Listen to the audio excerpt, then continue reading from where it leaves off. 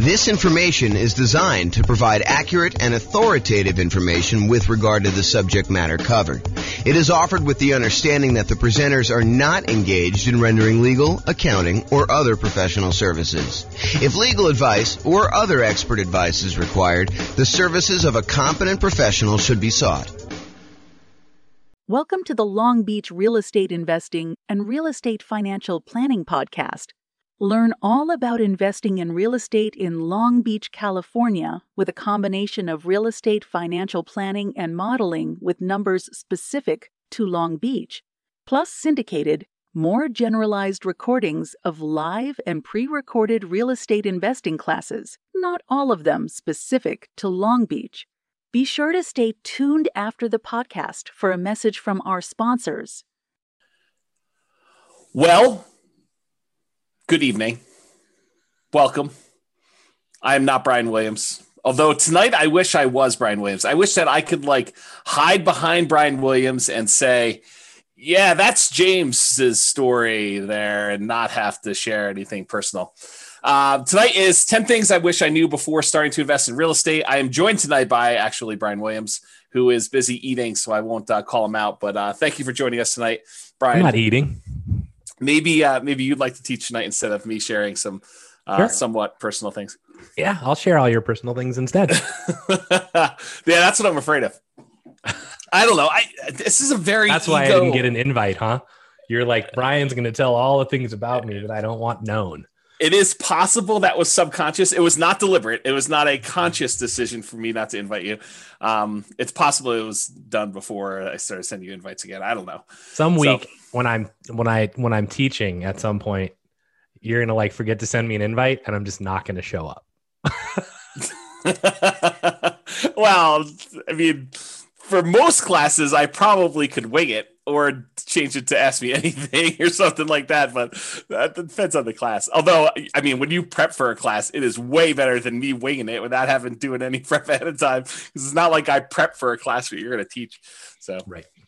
Oh my goodness. Okay. Yeah. Tonight's some people say that public speaking is the biggest fear in the world and all this other stuff. For the most part, I don't get really nervous when I have to go and teach a class or do anything like that. But tonight, for some reason, I really am worked up. My stomach's in knots.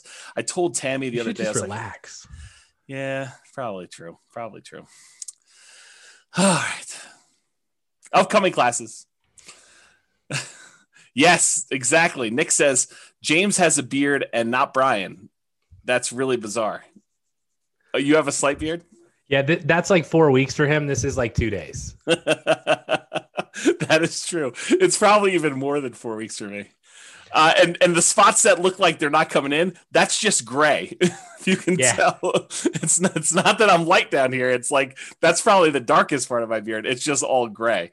So last time when I had my slightly longer beard and you were like, what's wrong with your you look like you have fangs. So I got self-conscious and shaved my beard off. So it's gray. It's like chops, right? I don't know. It comes down on the sides here. I don't know. We can talk about this later. Okay, just breathe. Here we go.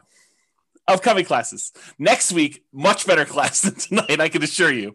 I don't know what I'm teaching yet, but it's 8 money-saving, risk-reducing real estate investor insurance tips. And I'm sure it's going to be amazing. I'll come up with some really great tips to talk to your insurance agent about and things to remember to do and all that stuff. It's basically the insurance class that you guys probably didn't know you needed or wanted, but it's coming. So I'm surprised you only have 8. Well, I didn't think I'd be able to come up with 10. That's why it says 8. Oh boy. And probably come up with 10. For continuity's sake, Brian did survive. He was not boiled like a lobster, although he has refused to visit the hot tub since then because I did cook him that badly. I let Brian say for himself.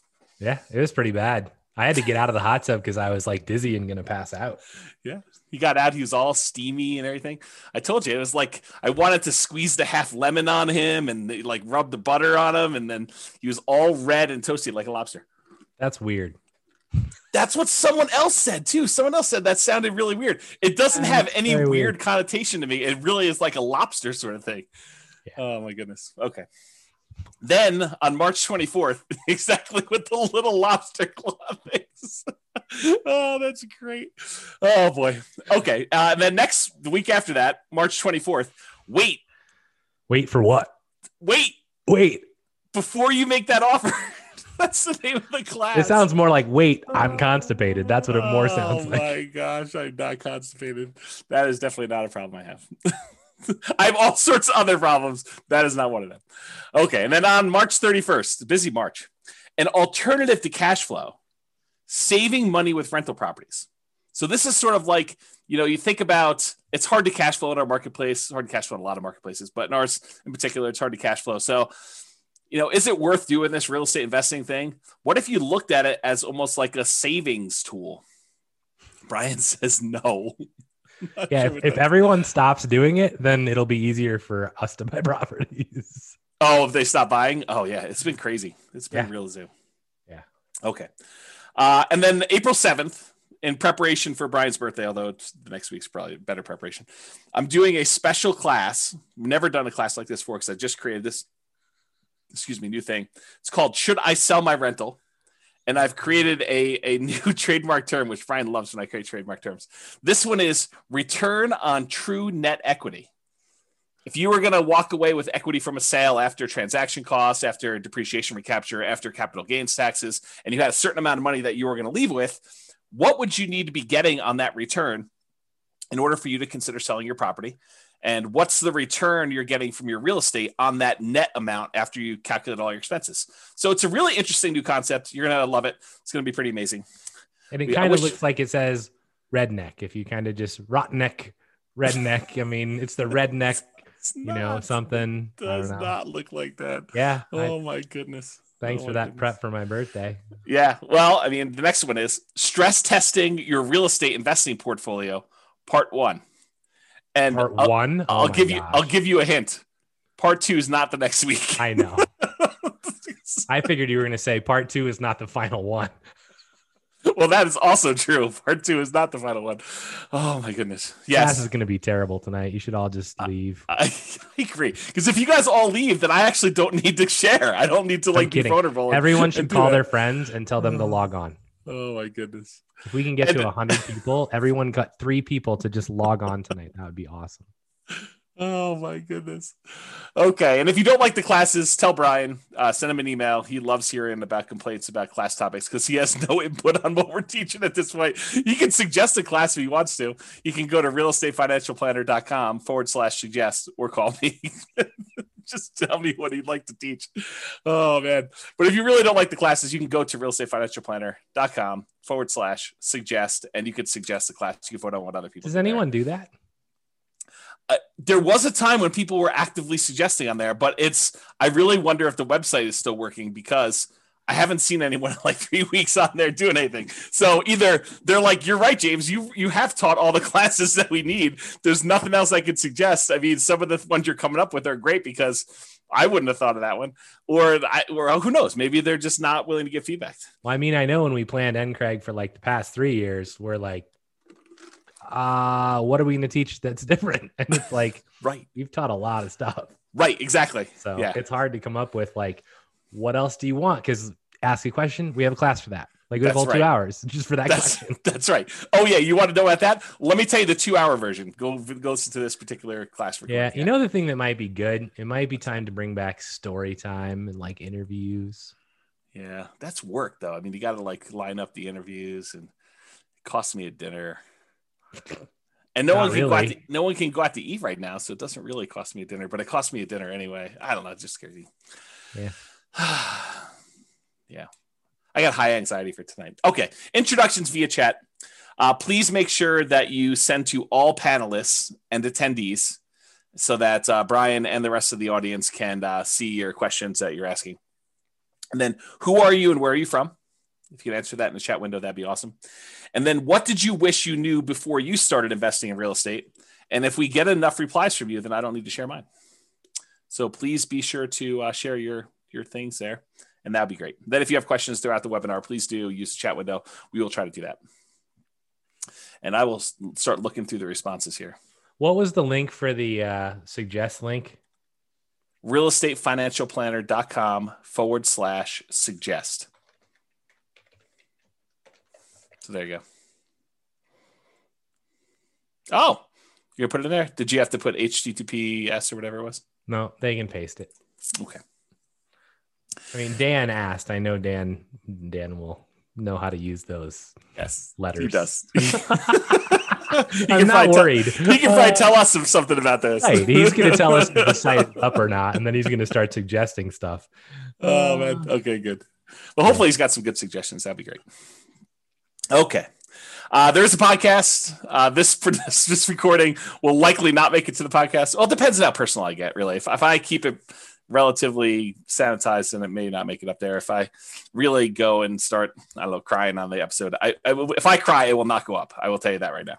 So there you go. Yeah. That picture actually looks remarkably like what I look like right now. Yours does not. Yes, that is true. Oh, that was great. I have a Rogue shirt on. It's just not gold. And I have about that length of beard and about that length of hair. Yeah. I think I'm wearing a Rogue shirt. It's just hidden. So. Yes, I know. It's unfortunate. Yeah. Okay. So realestatefinancialplanner.com/podcast if you want to listen to the podcast episodes. And I'm glad to see that some people are dropping off from the recording. So thank you very much for doing that. Although you've dropped off so you can't hear it. It's also available on iTunes, Spotify, Stitcher, and TuneIn. All right. It's like you get closer. My nerves increase. Like I can feel my blood pressure increasing, and I don't know, it just feels very anxious. Well, just relax. So Hunter says, I wish I knew the importance of networking, connecting with people. That's a good one. I did not have that on there. I think I didn't have that on there because I definitely was networking, connecting with people. So that's actually one of the things I say at the end is there's probably a whole separate class on things that I did know that I happened to be right about. Because I could have happened to have been wrong about a lot of this stuff too.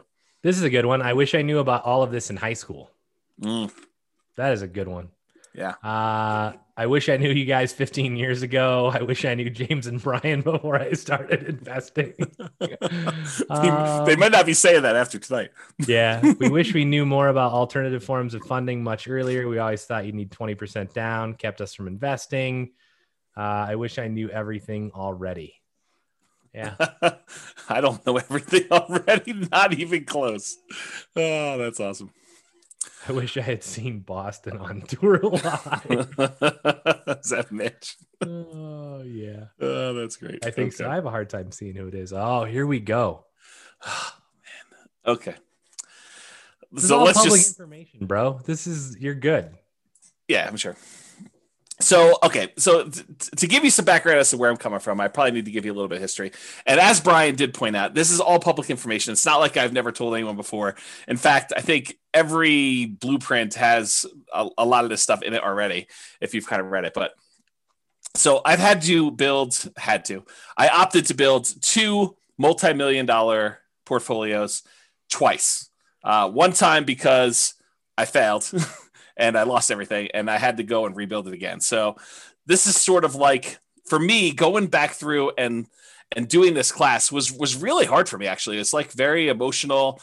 I think from an ego standpoint, yeah, Brian's trying to give me a hug. And seriously, if I cry, this is definitely not getting published, and I'm close.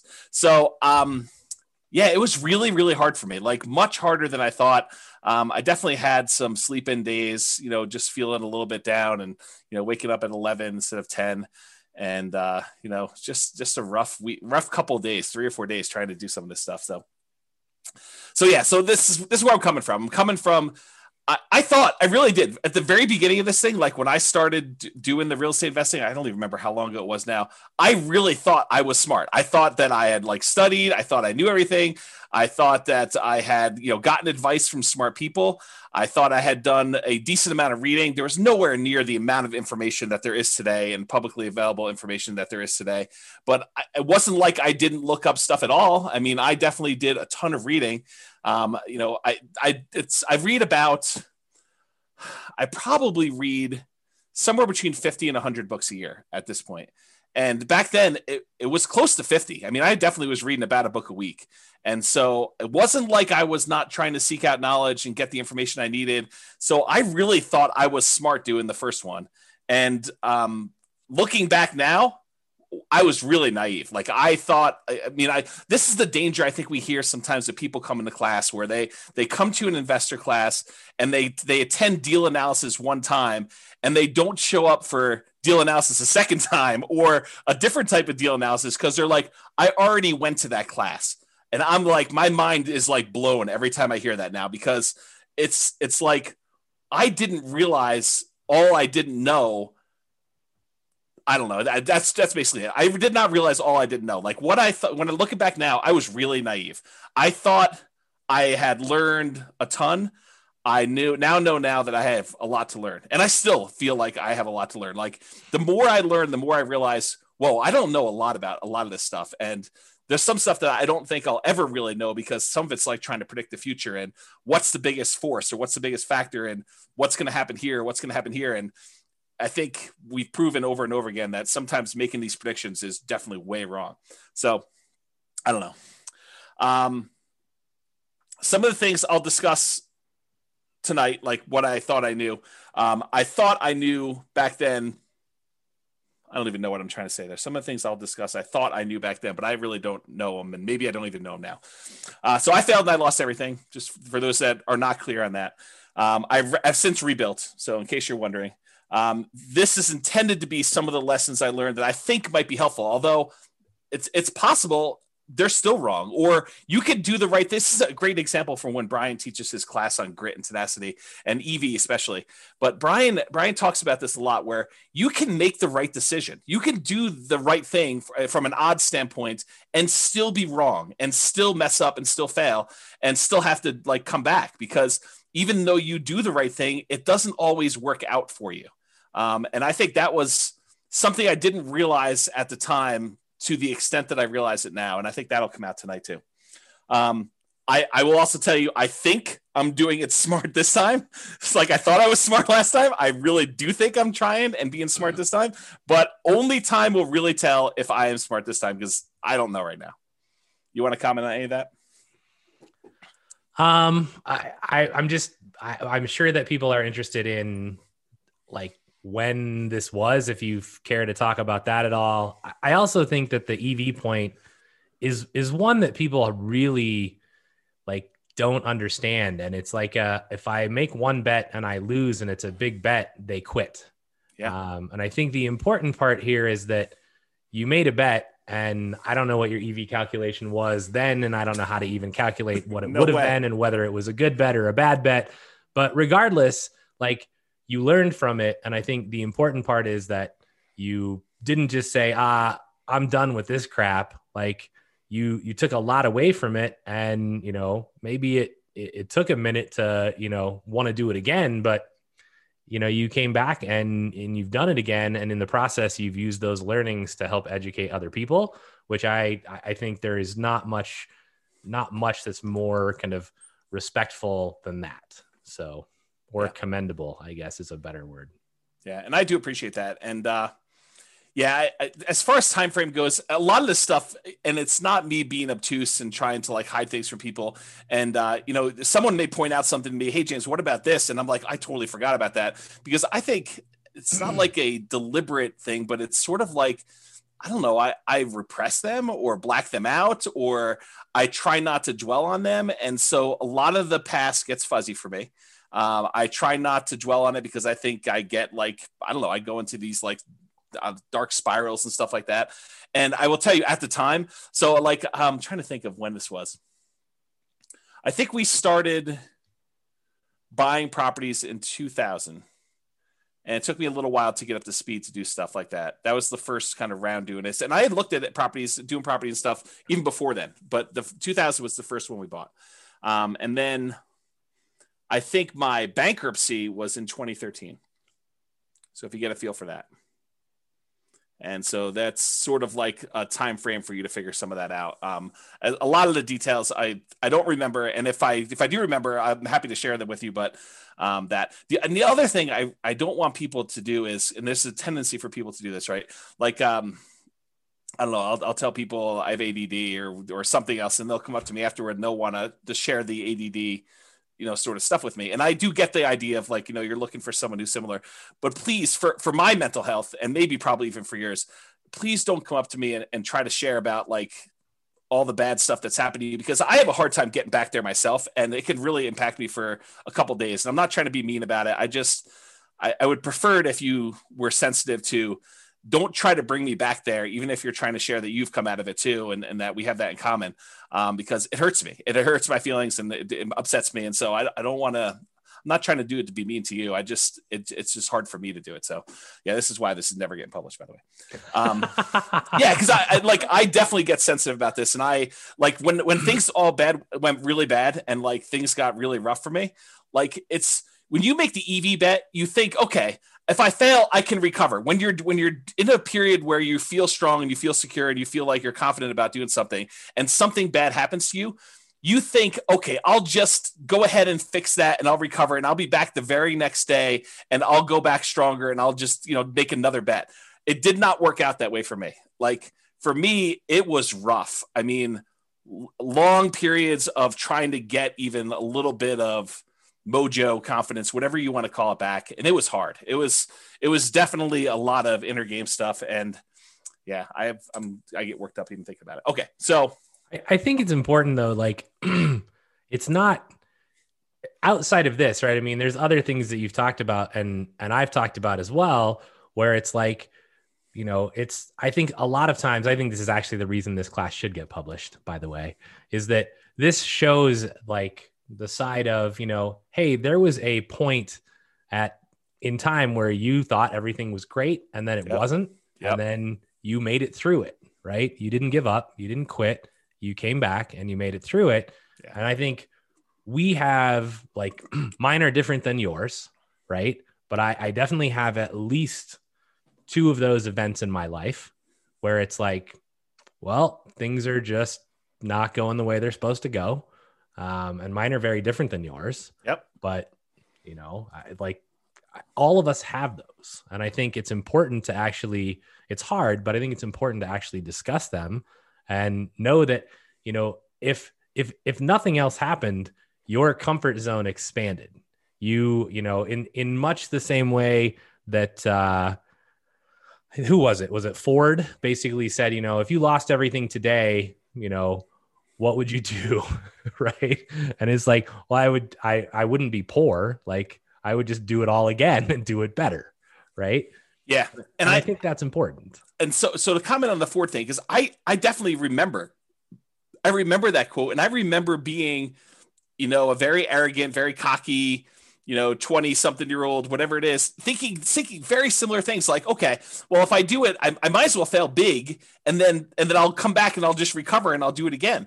That did not happen for me. Like the thinking before these mistakes happened and the thinking like immediately while they were happening even, and immediately after some things happened, like it was rough. And it was like I don't know, like, should I change stuff? Like I really questioned a lot of like basic stuff, like, I don't know, like core personality stuff, core like traits I had about things like maybe this is not the way things should go. I don't know. It's just like, there's probably a whole separate class, although I'll never teach it on this like psychology and the sharing stuff. Cause Brian, like all the friends you've had and all the people, I am probably least likely to share like personal, emotional type stuff. Like I'm really good listener. I know that I fill that role for other people and being a really good friend in that way. But as far as like dumping stuff for myself, nope, not great for me.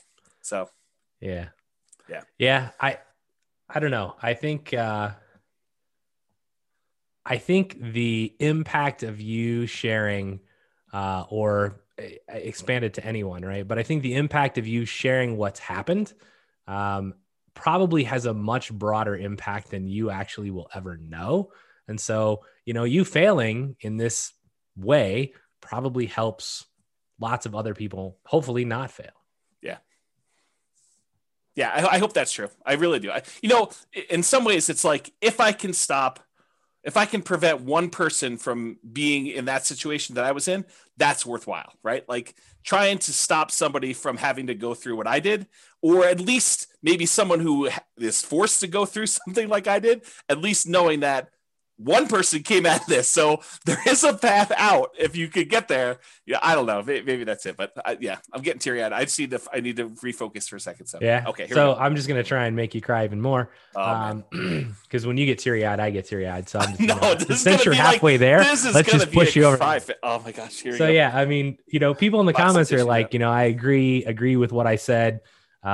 Makes sense, James. You're doing great. Those convos are those that really hit home with newbies. You guys are awesome. Sharing your vulnerabilities to help others is commendable and very helpful. Thank you. And then somebody says, I didn't know this of your past, but seeing where you are now, it only makes me admire you even more. Right. And then you are awesome, James. See, I appreciate that. Thank you. So there you go. All right. Breathing. What? Yeah. Do you need a break? I'm working on it. Hopefully, you want me to teach this slide? Well, this literally is all 10 of them, so it's right here. This is the last slide of the day.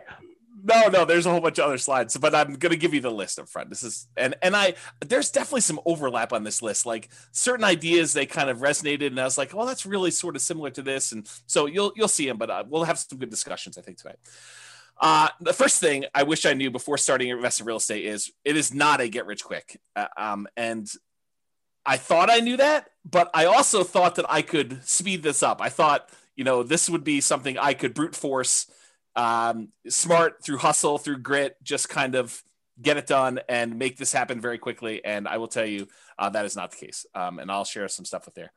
The second one is actually a quote, and I kind of refer to this as not buying crap because it's at a discount. But this is the quote from Charlie Munger. Great business at a fair price is superior to a fair business at a great price. And I'll talk a lot about that today as I kind of talk about some different things. But the basic idea is just because you can get a property at a discount does not mean that's the property you should buy. There's really compelling reasons to buy quality. And I will talk about some of those tonight. And that was one of the big lessons I had from kind of version 1 versus version 2. Yeah. What's interesting, I know this quote, right? I've heard it from you a lot. I've seen it from his book that I've not read. But, I remember when I was starting out and we were driving around, and this just occurred to me. Like I've never thought about this way before, where I was like, I want to buy stuff that's just ready to go. Like I'm not wanting to do any work. And you were like, that's just not normal. Like it's not what anyone else is doing. And I was like, I don't really care because I don't know how to swing a hammer. Yeah. Right. Like I can maybe clean the house and have it recarpeted or repainted, but that's the max. Yeah. Right. And I think about this quote now and I'm like, in some form, I'm buying a great house at what was a fair price. Yes. Instead of buying even a good house at a great price. Right. And it turned out remarkably well. And I actually think that in a sense, many of, all of the people that are buying the, new construction builds are essentially doing this. Yes. Which I think only bodes well for them in the long run. Yeah. And so I'll make a comment on this because I don't think I have a slide in this, although I probably should have included it. And if I ever do this class again, which I probably will never do. We should add the 44 of you that are here. Congrats. Yeah. You're the only 44 that are ever going to see this. Exactly. So here's the interesting thing. So Warren Buffett, who is Charlie Munger's business partner, they both do like Berkshire Hathaway.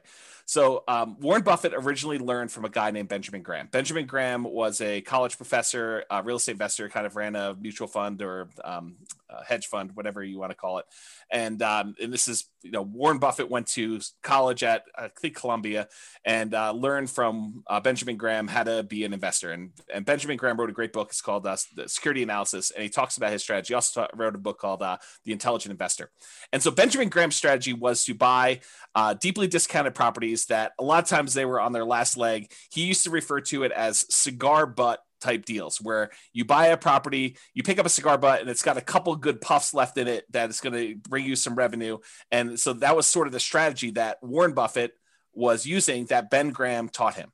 And that was Warren Buffett's primary strategy of buying deeply discounted property, something that was distressful, that they could have, a couple last puffs of life where they could make some money for him. And then he could eventually sell them off and do that. And so he'd look for discounted properties, buy them when their value kind of returned to normal, or he could get a little bit of money out of them. Then he would eventually sell them. Along comes this guy, Charlie Munger. Charlie Munger also grew up in Omaha. They were 8 years apart or something like that. And Charlie went to California, became an attorney, and started doing some investing there. And somehow they came back and re-met back in Omaha. And Charlie had a different strategy. And Charlie was, and Warren Buffett apparently admits this, but Charlie helped Warren learn about buying quality and, looking at buying quality companies that are at a discount that have some type of economic advantage or exceptional growth potential in them, and buying them and then holding them forever, instead of this idea buying this deeply discounted stock and then holding on to it until you had to sell it in the future. And so Charlie Munger was largely responsible for Warren changing his plan. And I will give you credit, Brian, because you definitely helped solidify this thinking in my mind, because one of the things I was struggling with coming out of a lot of the challenges I had is, what were the things that went wrong with the beginning? And sometimes it takes someone else doing a strategy and seeing, how that works, because a lot of times we can't visualize how things work and really what the problems are going to be until someone else does it. And you're like, oh, and especially when you have unprecedented insight into how things work, because I think being as close as I was to you, I got to see a lot of how this was working out for you. And I was like, yeah, this definitely reinforces some of these concepts that Charlie Munger was kind of teaching Warren Buffett. And so that's sort of how I look at it. Not that I am Warren Buffett and you're Charlie Munger. In fact, it's probably the opposite, but the parallel in my mind, at least, is there of you coming in and helping me realize that this idea was more true than I wanted to originally believe, and seeing it in a different way. So thank you for doing that. I appreciate it. Yeah. And this isn't this was not a toot my own horn thing. And I will say, I didn't know any better, right? My journey started with, I saw the crap my dad was buying and renting. And I'm like, well, I ain't dealing with that crap, right? Don't do any work for 20 years. You go in and the carpet's torn up and the sink's falling off the bathroom. There's barely a shower. I'm like, that's just stressful. Right. So I'm like, I'm not doing it that way. And the only other thing I knew was the place that I lived in. And I was like, I bought the exact thing. Right. And then I was like, well, I know how my landlord is currently doing this, and they seem to be making a lot of money. So buy one of those. And then it was like, well, why not just go buy these? Right. And I mean, a lot of it was, there's definitely timing and luck and market and a whole bunch of other things. Right. But for me, I think this is where, if you guys hear us teach something, I mean, we're probably right, but we could be wrong, right? I mean, and this is what it is. If you think that your plan is good and you vetted it and you're not just guessing, then go try it, right? Don't be afraid to step out of the norm. Cause I remember every house we'd pull up to, and James would be like, we'd walk through a house and I'd be like, yeah, this is just not really ready to go. And he'd be like, this is what most people are buying. And I'm like, yeah, well, it's not what I'm buying. So pass. Right? That's true. And we'd go find something that looks pretty. And he'd be like, well, this is more expensive. And I'm like, I don't really care. I just don't, right? The numbers still look like they meet my criteria. So let's try it out. And, a lot of that is, it's hard work. It's grit. It's luck. And luck is really, the hard work that you put in that creates opportunity for you, right? I don't believe in blind luck, but I think, have confidence in yourself. Right. And then go perform, but be willing to learn from what doesn't go well. Yeah, I think those are all really good points. I will point out my father was doing a strategy, and similar to you, I was like, well, there's some problems with his strategy. I'll fix them. But I kept some parts of it, like the buying properties that were deeply discounted that needed work. I mean, I think that was part of the strategy that I was like, well, I think that's the equivalent of buying something at a discount and kind of having a margin of safety and having value. And so I thought about it from that perspective. And then I thought I was going to fix some other things, but turns out that didn't work. And we'll talk about this tonight. Next, look at my list. Otherwise, we're never going to get through this. I figured this is the whole class. We'll just have a discussion right here. Well, there's a whole bunch of extra slides, but there's other slides. There's 60 slides. Oh man. Serious? Yeah, exactly. Yes.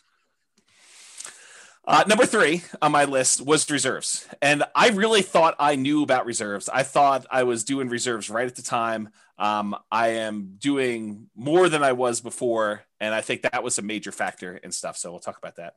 As am I. As of what? You're what? I do more reserves than previously, especially after COVID and the stuff that we've talked about. I think that's prudent. Yeah, I agree with you. So there's probably a whole class on reserves, honestly. I think we taught it already. Maybe. There's some stuff I have yet to build about reserves that I still want to create, but I didn't understand the return quadrants nearly as good as I do now, and some of the nuance and subtlety in those things. And so that's a big one that I think is a factor.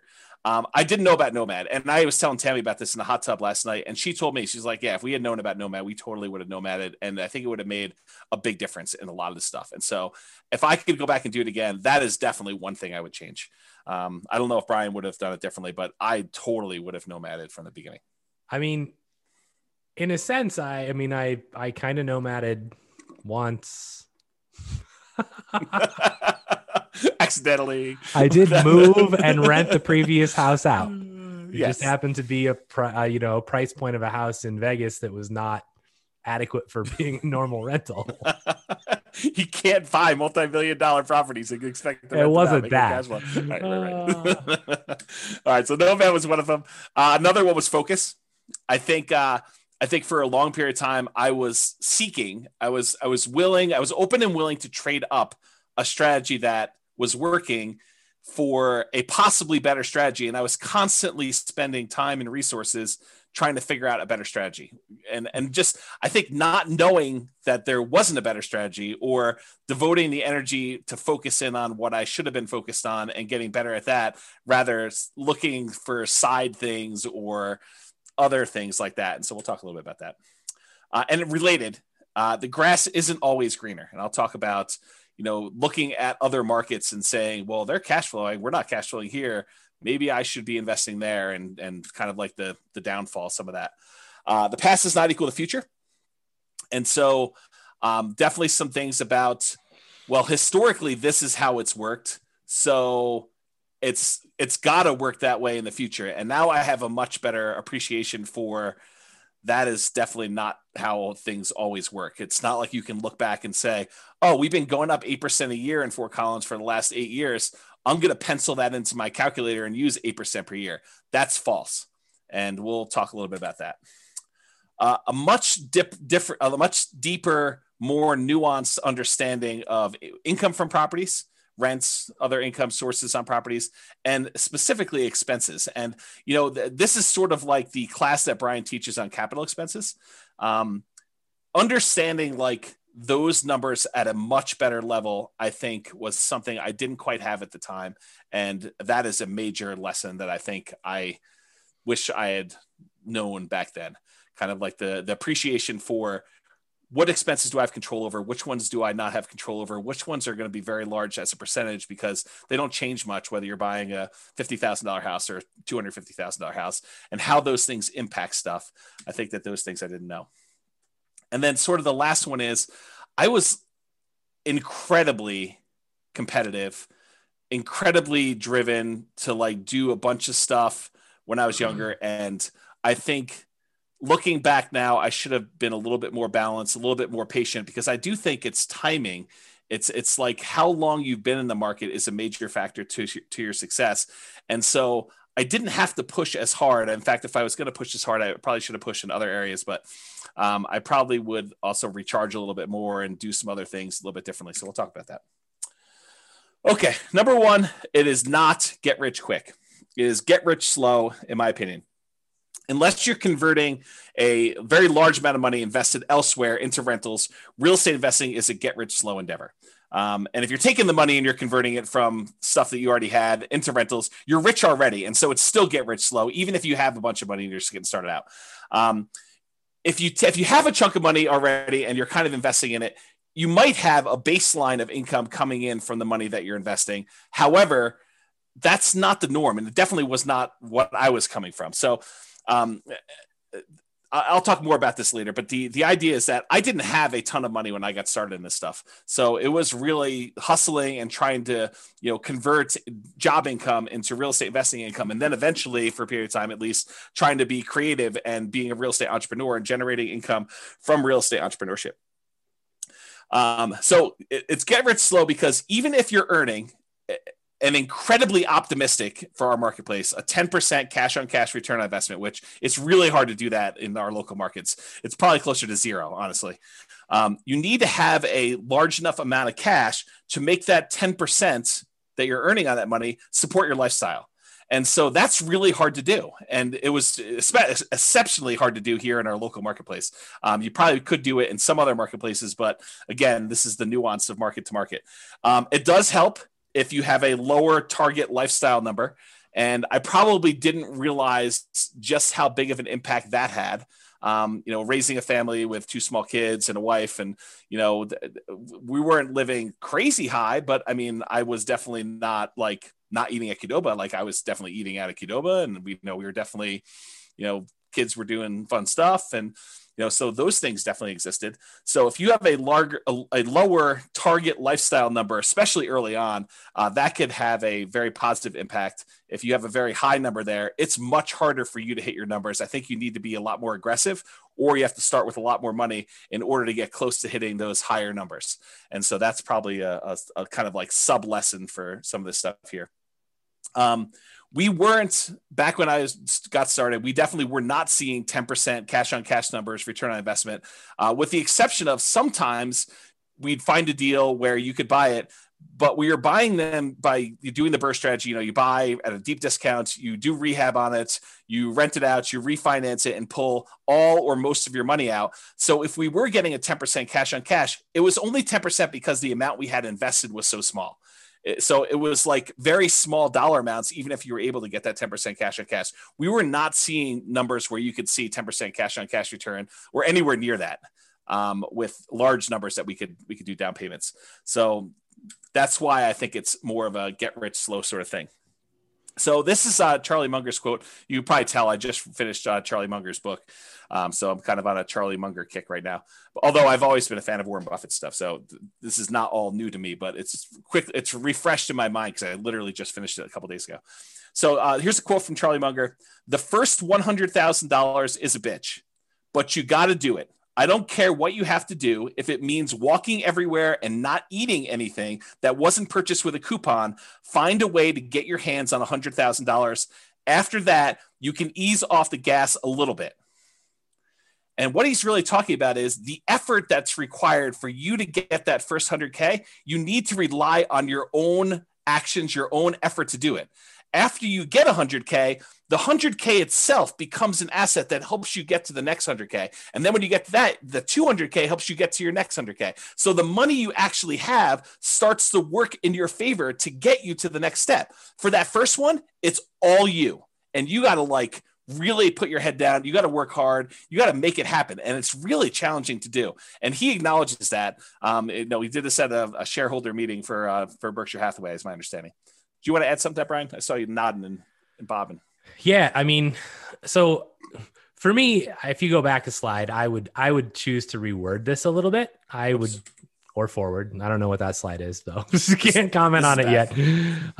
But for me, I don't really, in my own personal life, I make a distinction quite heavily between rich and wealth, right? Yes. So for me, this would be get wealthy slowly, right?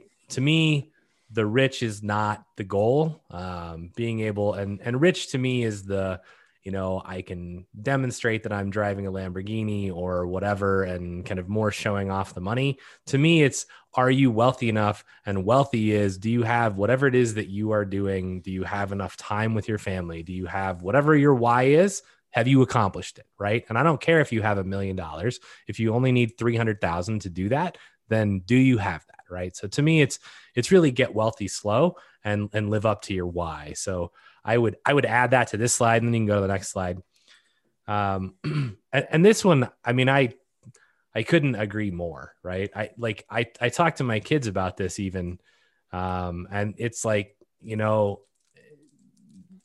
when you start out, things are going to be hard, right? What you see now is not where you will start, right? This is, like, yes, you'll not live in the house that we live in. You will live in a shitty apartment that has 1 bedroom and 1 bath. And, and I tell them this story. Like, I had a college roommate, and we rented a 1 bedroom apartment that had a kitchen that was literally like 6 square feet, right? Like, not very big.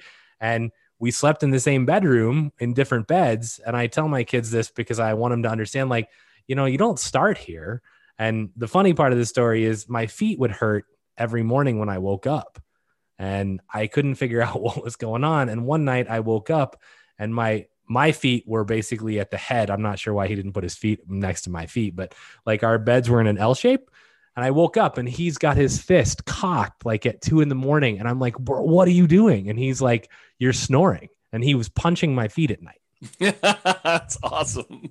I was like, dude, you can just wake me up. You don't need to punch me. That's great, it was horrible. But yeah. I think knowing that you're going to have to go through that. And I try to explain to them, even though, the oldest is 13, I'm like, when you get that first chunk of money, you can then use it to invest, which then makes you more money. And the more that you have, the easier it is to make, the more opportunities you have, which totally seems unfair, but this is why you have to put your foot down, like on the gas 100% right now, and get yourself to the point where you have some money to actually be able to earn it. And whatever is in your head as you hear me say this, if you right now are like listening to this and you're like, but I have, kids and COVID and tough shit, right? It doesn't matter. Like, and I'm not being a jerk. It doesn't matter. Like, there are other people in your situation that are going to do it.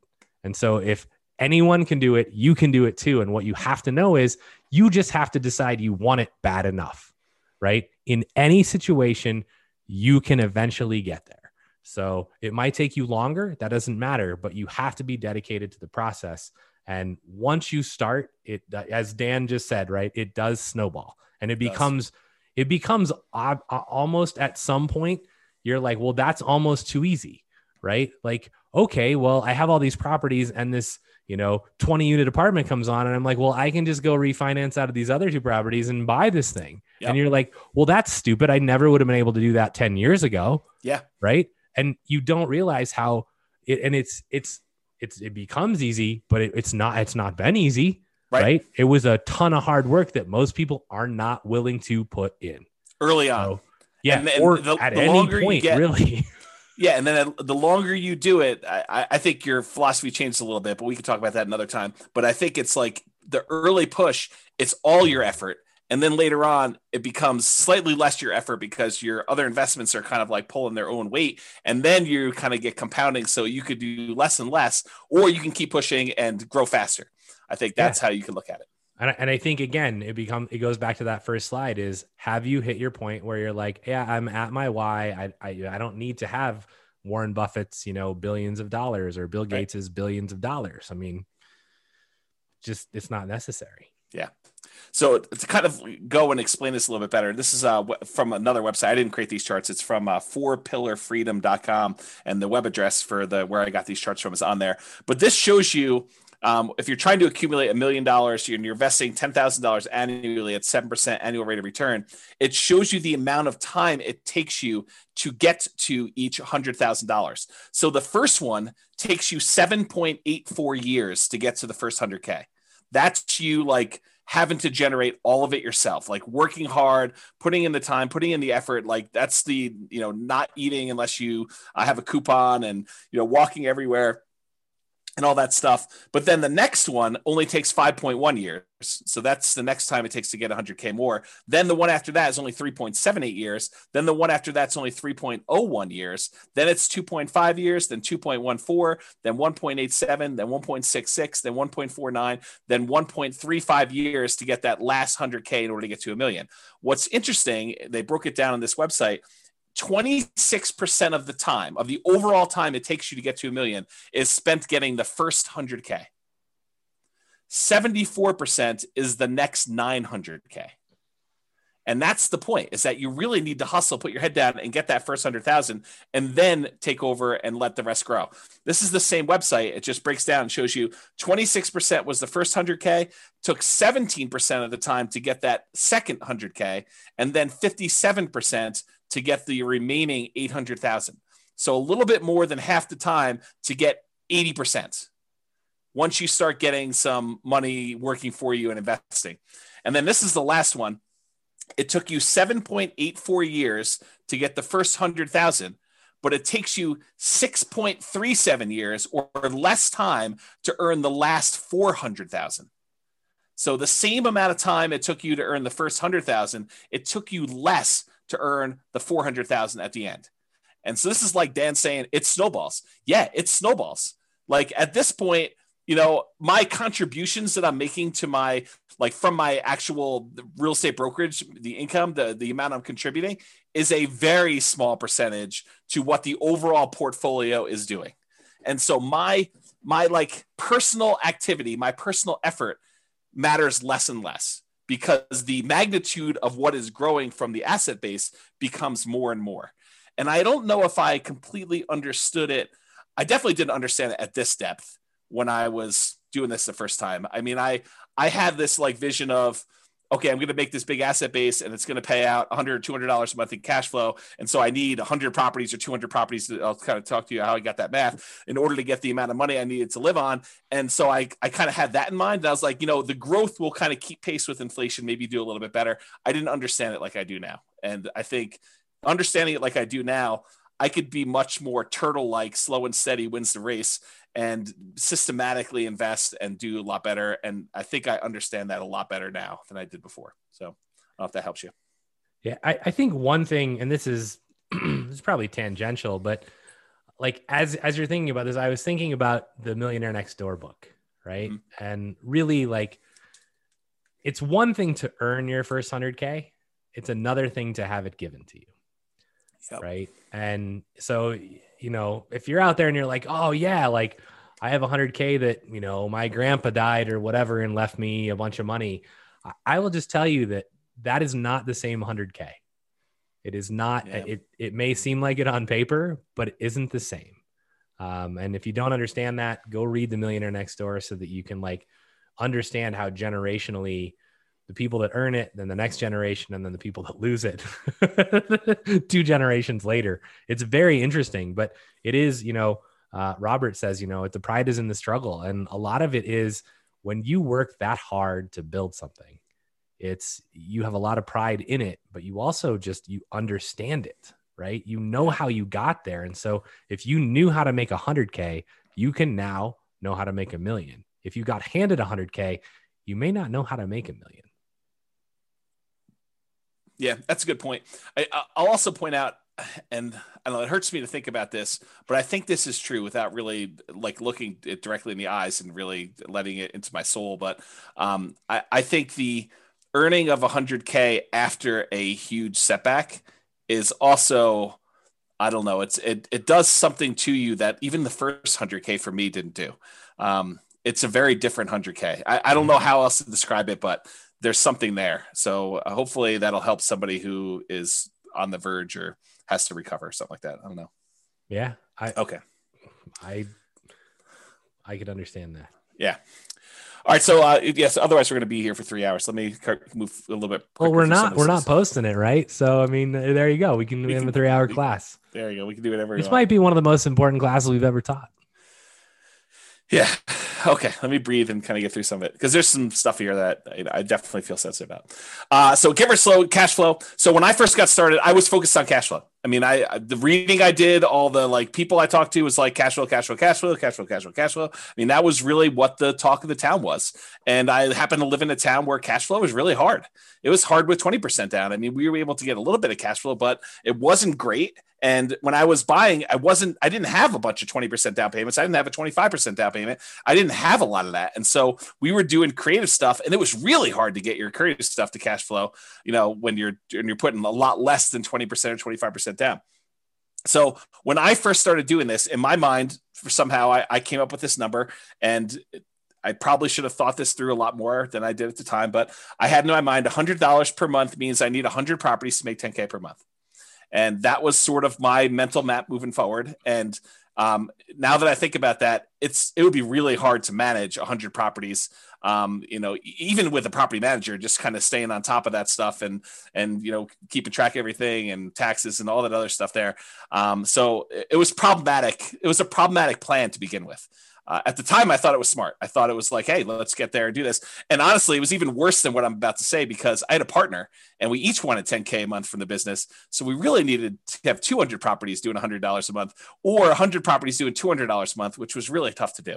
And this was in my mind, it was my first step number, right? Like, I didn't go into this thinking I was going to have a $100,000 a year type business. I was going and thinking it was going to be really successful, and it was going to be a lot more than $100,000 a year. So that was like let's get to here, and then we'll talk about how we're going to get to whatever it was, phase 2, where we really turned on the afterburners and did it.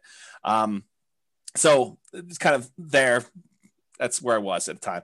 Then I switched, and I planned to use it to generate income through POP. So originally I was trying to do this and replace income. I mean, I was like, okay, if I can get to 100 properties, then I could do this. I can get to the point where I replace my income, and then we really can focus on wealth building, and we have a passive income baseline that we can work from. And that was my original thought. And the amount of effort and the amount of time it was taking in order to acquire the properties at the pace that we needed to do, it was going to be a long time. So we kind of switched a little bit and started looking at generating some type of POP. And by POP, I'm going to define it as when you sell to a tenant buyer on a lease option, and that tenant buyer cashes you out, and you realize the $20,000 or $30,000 proceeds from the sale of that property. What I figured we would do is we would take that money and we would use some or all of that in order to live on. So we need to have enough of these POPs lined up coming in 2 or 3 or 4 years out, so that by the time you got to 2 or 3 or 4 years out, when you get to that point, then you'd have enough money coming in that you could support yourself, but you have to be growing these rental properties in the meantime doing that. And so that's sort of how we started looking at it. POPs could have also been fix and flips, quick turns. And we thought we would do those as they came up. And we did not do a lot of these, because we definitely realized early on that was not my strategy. Like I grew up fixing houses and swinging a hammer and stuff like that, and it was not for me. I definitely did not enjoy that part of the process. And it's possible it was the way I was raised, where it just felt like work from the beginning, right? It felt like a chore. Like, you come home from school and, you're supposed to frame this wall so that when dad comes home, you can look over and make sure you did it right. And then, we're doing drywall the next day, and you're sanding drywall 4 times, because we didn't do knockdown. We did, the shear coating for so it was like all that stuff. And I was like, oh no, I'm not doing this. So anyway, it could have been fix and flips, which we didn't do a lot of, lease option exits, which was a strategy that I thought we were going to go and do a lot of stuff, and a lot of wholesaling. And so the wholesaling, though, is you're taking money, you're kind of like trading dollars today for what you could have had as a long-term investment for a property later on down the road. And you were giving up a lot of the upside. And so while we definitely did some wholesaling, it was not the preferred strategy. And so we did that eventually. And this is like me abridging this story to kind of make it fit into the class. I eventually opted to go to make the POPs actual real estate brokerage commissions. And so all I had to do is help someone buy a house, and I could get paid, $10K or whatever it was, to do that. And so that's sort of how that evolved, from doing the creative entrepreneurship, where I had to go talk to a whole bunch of sellers, get a seller to agree to sell a property at discounts, to then put a tenant buyer in there, or, wholesale the property to someone else in order to make that money, to just helping someone else buy a property that was already done to that point. And so for me, it made a lot more sense to do the POPs as real estate commissions. In retrospect, and this is hard for me to even say, it may have been arguably better if I had just gotten a job and, done some type of nomad thing and just, lived on whatever it was, got to that 100K to 200K, 300K, and just built it that way. And, it's at the time, it didn't feel like that was the better option, but it might've been. So I don't know, just something to think about. Would have changed your course of history.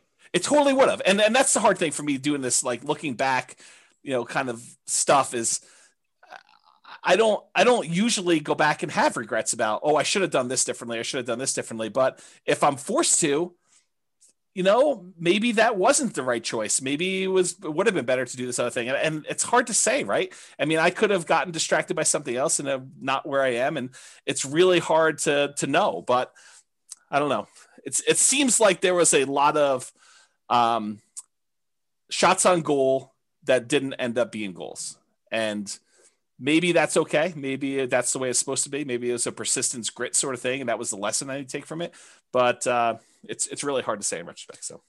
So the story that this brings to mind is when I worked at Microsoft, and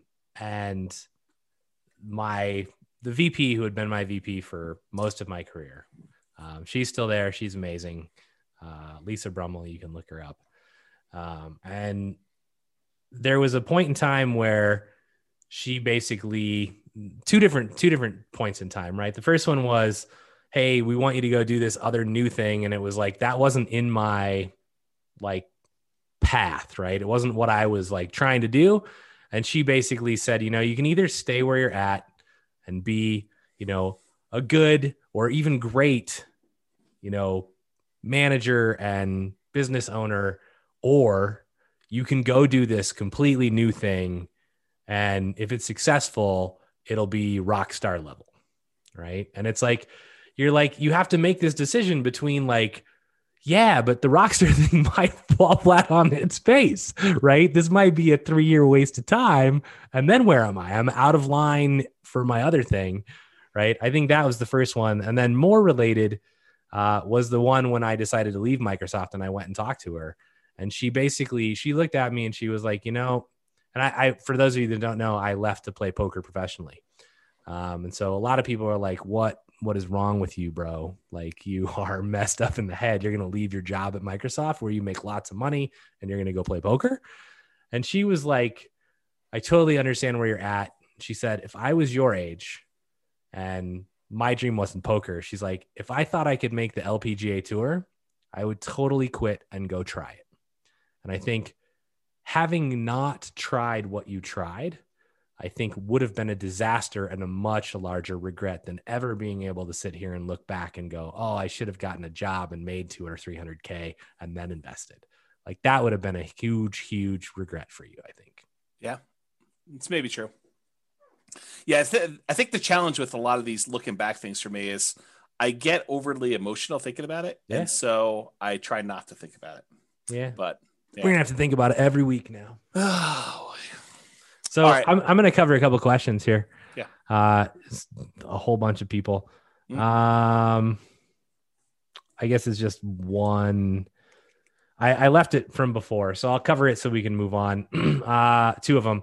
I've yet to begin investing. I'm stuck at home with the kids because of COVID and not able to work, looking to learn as much as possible until I get the income to begin investing, looking to begin sometime this year, fingers crossed. So again, everything you've heard tonight, pedal down, don't let any of that stand in your way. And every time that anyone, not just you, feels like, oh, hey, this is why I can't do something. I just want you to remember me looking you in the eye and going, bullshit. That's a limiting belief. And then I want you to examine to see if it's actually something that's preventing you from doing it, because it probably isn't. And we all have them. Right. And James and Royce and and we try and call each other. It's that just seems like a limiting belief, Brian. That's just crap. You can do it if you want to, you're choosing not to. And so I don't know your situation and I'm not pointing anything at you particularly, but definitely examine where your kind of beliefs lie, because there are people who are in really dire situations who still manage to do amazing things. And so it really becomes how bad do you want it? And when can you, step forward and move towards that? So I hope you're able to start this year. And I grant you COVID has messed lots and lots and lots of stuff up. Yeah. I literally hear that every day right now because we're hiring for a position and it's got laid off because of COVID. I got laid off because of COVID and I had a great job and then COVID. And it's oh yeah, it's crazy. Next question. I'm in my current first home looking to jump to the next and claim that the new one is primary residence. So essentially nomad, which is awesome. Rent my place, first time landlord. Nervous because of CO laws, which I assume is meant as Colorado laws that heavily favor tenants and not landlord, which actually isn't true in our state. Our state is actually much more geared towards landlord, although it's swung a little bit, but it is not like California where it's, and maybe this is supposed to be California, right? In which case you're dead on. But in Colorado and even anywhere, like it's okay if the laws favor the tenants, right? Don't be negligent. Like treat your tenants as human beings. I mean, and most of this stuff never comes into play. So don't let tenant or landlord laws heavily favor one way or the other deter you from being an investor. Yeah. And then what do we got? And Brittany says, thank you so much for that, which is good that she didn't just like log off. So you already have the right mindset, Brittany. I will just say that, like for you to actually hear me say that and be like, thank you. Like you're going to make it. So go get it done. Yeah. You're well on your way. Cause a lot of people would be like, F you, Brian. That's probably true. Which is fine. I totally am happy with that. And then I just go, great. I'm kind of done helping you. Yeah. All right. Let me push on because we're at slide 18 of 63. So fair price. There's a lot more to deal analysis than the numbers on the spreadsheet. You have to read into the spreadsheet, and I don't think we can even create a good spreadsheet to really do this justice, because you need to truly understand what each number means and understand what is likely to improve, what is likely to stay the same, what do you have control over, what do you not have control over. So there's a lot of nuance and subtlety to the spreadsheet and understanding that. And there's this idea of what is a fair price to pay for a property. And we'll talk a little bit about that. And then, so early on when I was doing this stuff, I was focused on buying primarily lower price properties and at a discount. And that was what I was considering my margin of safety when I was buying properties. And I was primarily using the BRRRR strategy, the buy, rehab, rent, and then refi model, where I'd leave as little money in the deal as possible. Or I would go and I would buy properties creatively, like do marketing, talk to motivated sellers, find a seller that it was in their best interest to allow us to come in and start making payments on their existing loan. And I would acquire the property. I'd make payments on their loan. Sometimes I'd have to give them a little bit of money in order to buy, their share of the equity. And then we would take that over. We'd usually put a tenant buyer in the property, allow the tenant buyer to rent the property until they were able to buy the property from us. And then we'd make a pop or whatever it was. So that was the two primary strategies I was using, but the discount part of it was not the only margin of safety. And that's the really important takeaway that I definitely understand now that I didn't understand before, is that buying a property at discount may not even be the best margin of safety that you can buy. Sometimes buying a property at a fair price that has really good long-term economics is a much safer investment than buying a property and getting a mere $20,000, $30,000, $50,000 discount on it, especially depending on the price, like that dollar amount. And so there's a really good chapter in the Tao of Charlie Munger by David Clark. This is the chapter that I was referring to. However, because of time, I originally planned on reading this to you, and it's a really good example where they talk about buying two different stocks in two different companies, one where it looks like it's the obviously better deal, the other one where it doesn't look like it's as good of a deal, but the underlying economics of the second stock are much better. Like the growth rate that they're going to see in that second stock is estimated to be much higher. And it turns out it's better to buy the one that has much better longer term economic potential than the one you're buying at presumably a better discount, the one that's earning a little bit of money today.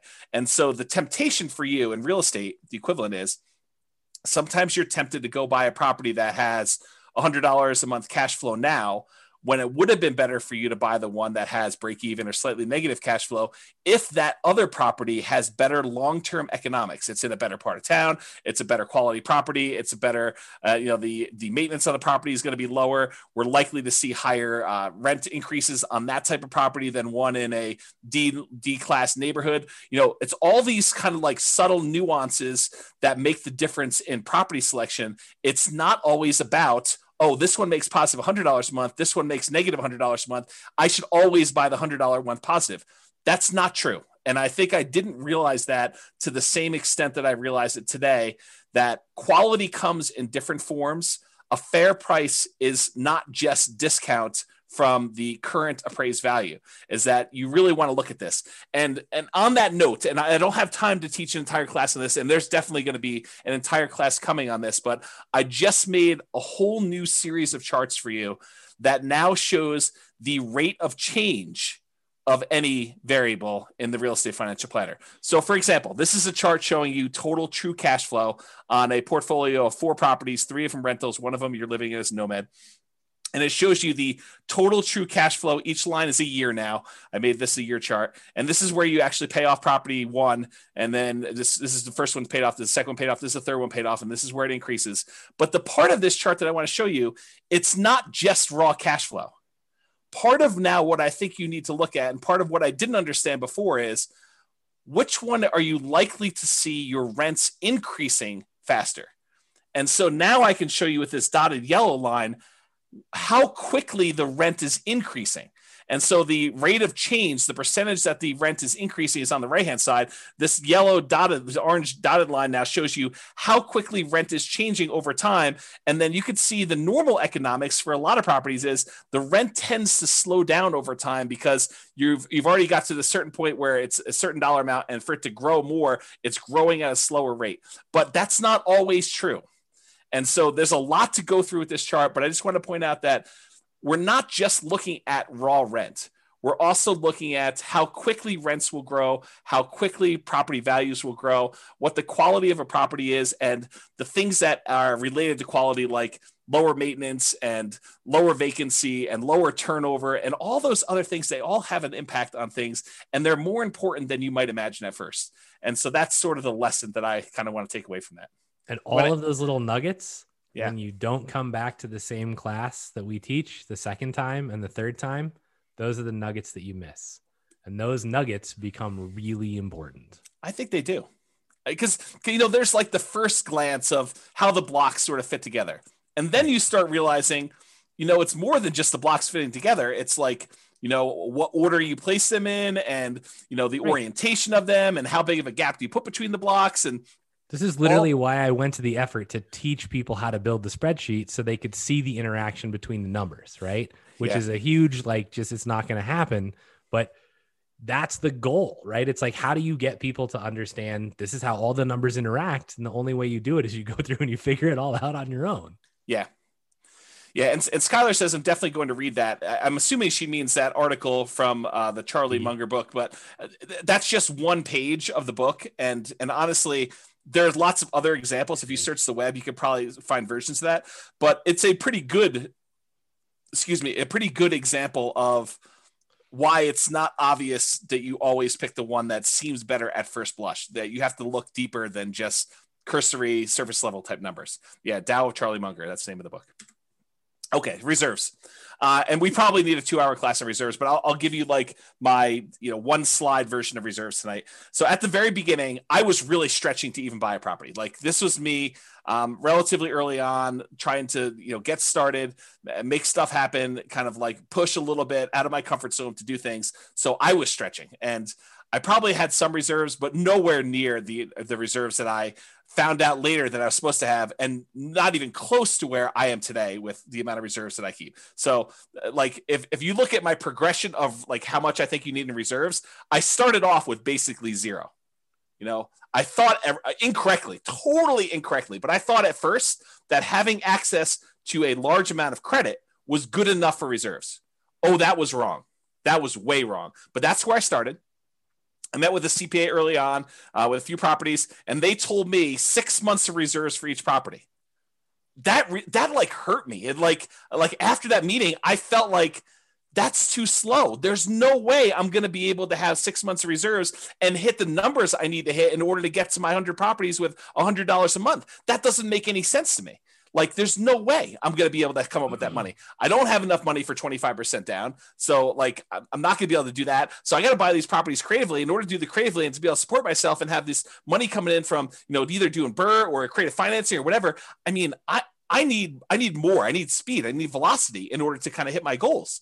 So this 6 months, I fought that advice hard. Like mentally, it was hard for me to do. Emotionally, I mean, deep down, I knew it was right.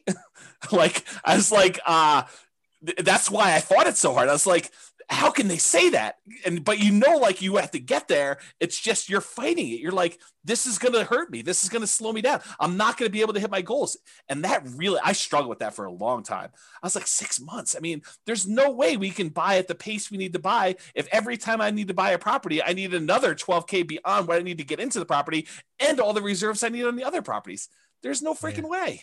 There's probably a really good lesson here in that, because like one of the first times I heard about reserves in a way different than I thought about them, because I just thought, well, I've got enough to cover stuff if it comes up, and I'm not really concerned, and I've got lines of credit if I needed it. But I think if you ever find yourself like really fighting something, you might want to just stop and go, maybe they're right. Because when I heard reserves, I actually heard it from people in the mastermind group, and it was like, they were like 2 years, like really experienced investors who'd been in the game for 30 and 40 years were like, you want to weather anything, you need 2 years of reserves for every property. And I was like, there is no freaking way, right? Like that is absurd discussion. Like, how is that even possible? And you look at it now and you go, well, COVID, like things could have been a lot worse than they were.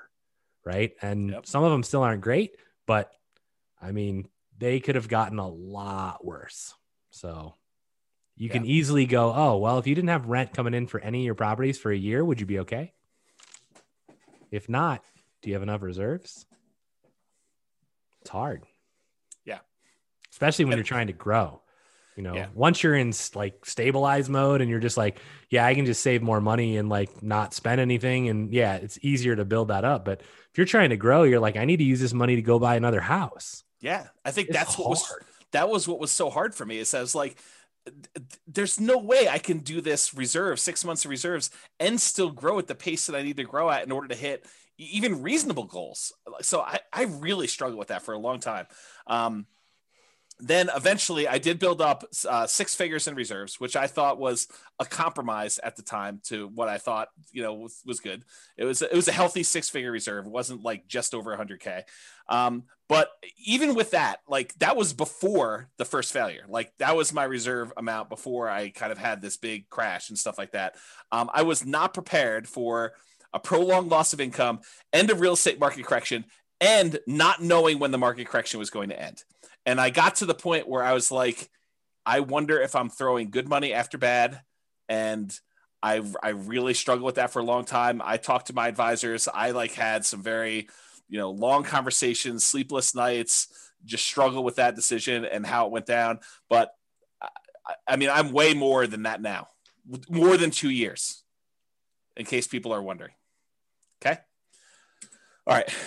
Return quadrants. And I'll try to go through some of this fast because I realize we're a little bit behind on time. So, and there's a really good, very long article I wrote on these return quadrants and kind of some of the nuance there. It's under realestatefinancialplanner.com/return-quadrants, plural. And if you go there, there's some detail. It's me writing out like almost a 2-hour class for you on these things. In fact, I probably should publish a book on this, but this is what I mean by the return quadrants. By the way, the 4 different areas you have returns, and then the reserves part here, and the total you get there. You guys have probably seen me teach this in class. And here's one of the things I want to point out about the return quadrants. And it has to do with what you hear versus what I'm actually saying. And sometimes I think they're different. And the example I like to think about is, have you ever had a misunderstanding with someone where you thought you really understood what they were trying to tell you, but it really was not? You thought you knew, and you could almost like finish your sentence and you could tell them stuff, and maybe even like most of it fit. And so they thought maybe you did understand, but maybe you're just describing it a little bit differently. But turns out, you find out later, they did not understand. You guys did not understand each other. You were like talking past each other, and you were not on the same page. I think sometimes that when I teach the return quadrants, that I'm saying something and you're hearing something different than what I'm saying.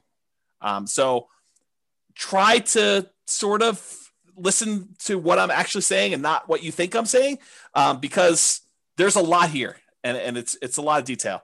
So really brief version, the top half of the return quadrants, appreciation and cash flow, those are speculative. We have very little control over whether or not properties are going to go up or down in value. And to a lesser degree, we have very little control over whether rents are going to go up or down and how much cash flow is. So in case you never picked up on that before, those are not really certain returns. Now, we can try to buy things where we're likely to have appreciation, where we're likely to have positive cash flow, but realize that's largely outside of your control once you acquire the property. We don't know, okay? Now, the ones on the bottom, debt pay down and tax benefits, those are less speculative. They are more certain. Did I say they are guaranteed? No. I said less speculative. We really don't, they're less likely to change, although they can change. Debt pay down less so, but tax benefits definitely a possibility. So realize, and go dig into this. I don't have time to teach like the whole class on return quadrants tonight, but there's some nuance there for you to understand about how that all works and what's really going on, and really dig in and find out like what makes up the return there and how does that really play out and what really impacts whether I'm going to see that going up or down, and what can I do about making sure that happens or doesn't happen, and what risks are there for me and how that all kind of plays out. Cash now is on the right-hand side. That tends to be your cash flow and your tax benefits. That's the money you can usually spend right away within the first year, within each year, I should say. Cash later is the stuff on the left-hand side. That tends to be appreciation and debt pay down. That's the equity you're building up in your property that you can only usually access when you do a refinance and get the money out, cash out refinance, or you sell the property. Okay, and then realize one of the things that I think most people didn't realize, and I definitely didn't understand like I do today, is this concept of return on investment versus return on equity and how those change over time. Specifically, how your return on equity actually decreases. It goes down over time. So that's something I didn't realize how that worked exactly, and now I understand it much, much better, and I think it's an important lesson, something I wish I had known long time ago. Also, the subtle point of once you pay off a property and exhaust your depreciation benefit, the tax benefits of depreciation, eventually all you're left with is unleveraged depreciation, whatever the raw appreciation is for your city that doesn't get magnified by having a loan on a property, and your capitalization rate, your cap rate in a property. So eventually your property returns, basically they are asymptotic and eventually become unleveraged depreciation and cap rate. So I think those were two things that were there. Okay. Any questions or anything before we get into new stuff? Nope. I handled a couple that we don't need to have just for time reasons. Okay, cool. So Nomad, this is one of the things I wish I had known about early on. I started investing primarily using the BRRRR strategy, buy, rehab, rent, refinance, trying to buy properties where I left very little or no money in a deal. And also buying creatively, like buying subject to or with wrap financing. Those were the two strategies that I primarily was using very early on. And one of the big issues with both the BRRRR strategy and buying creatively is this: poor property selection.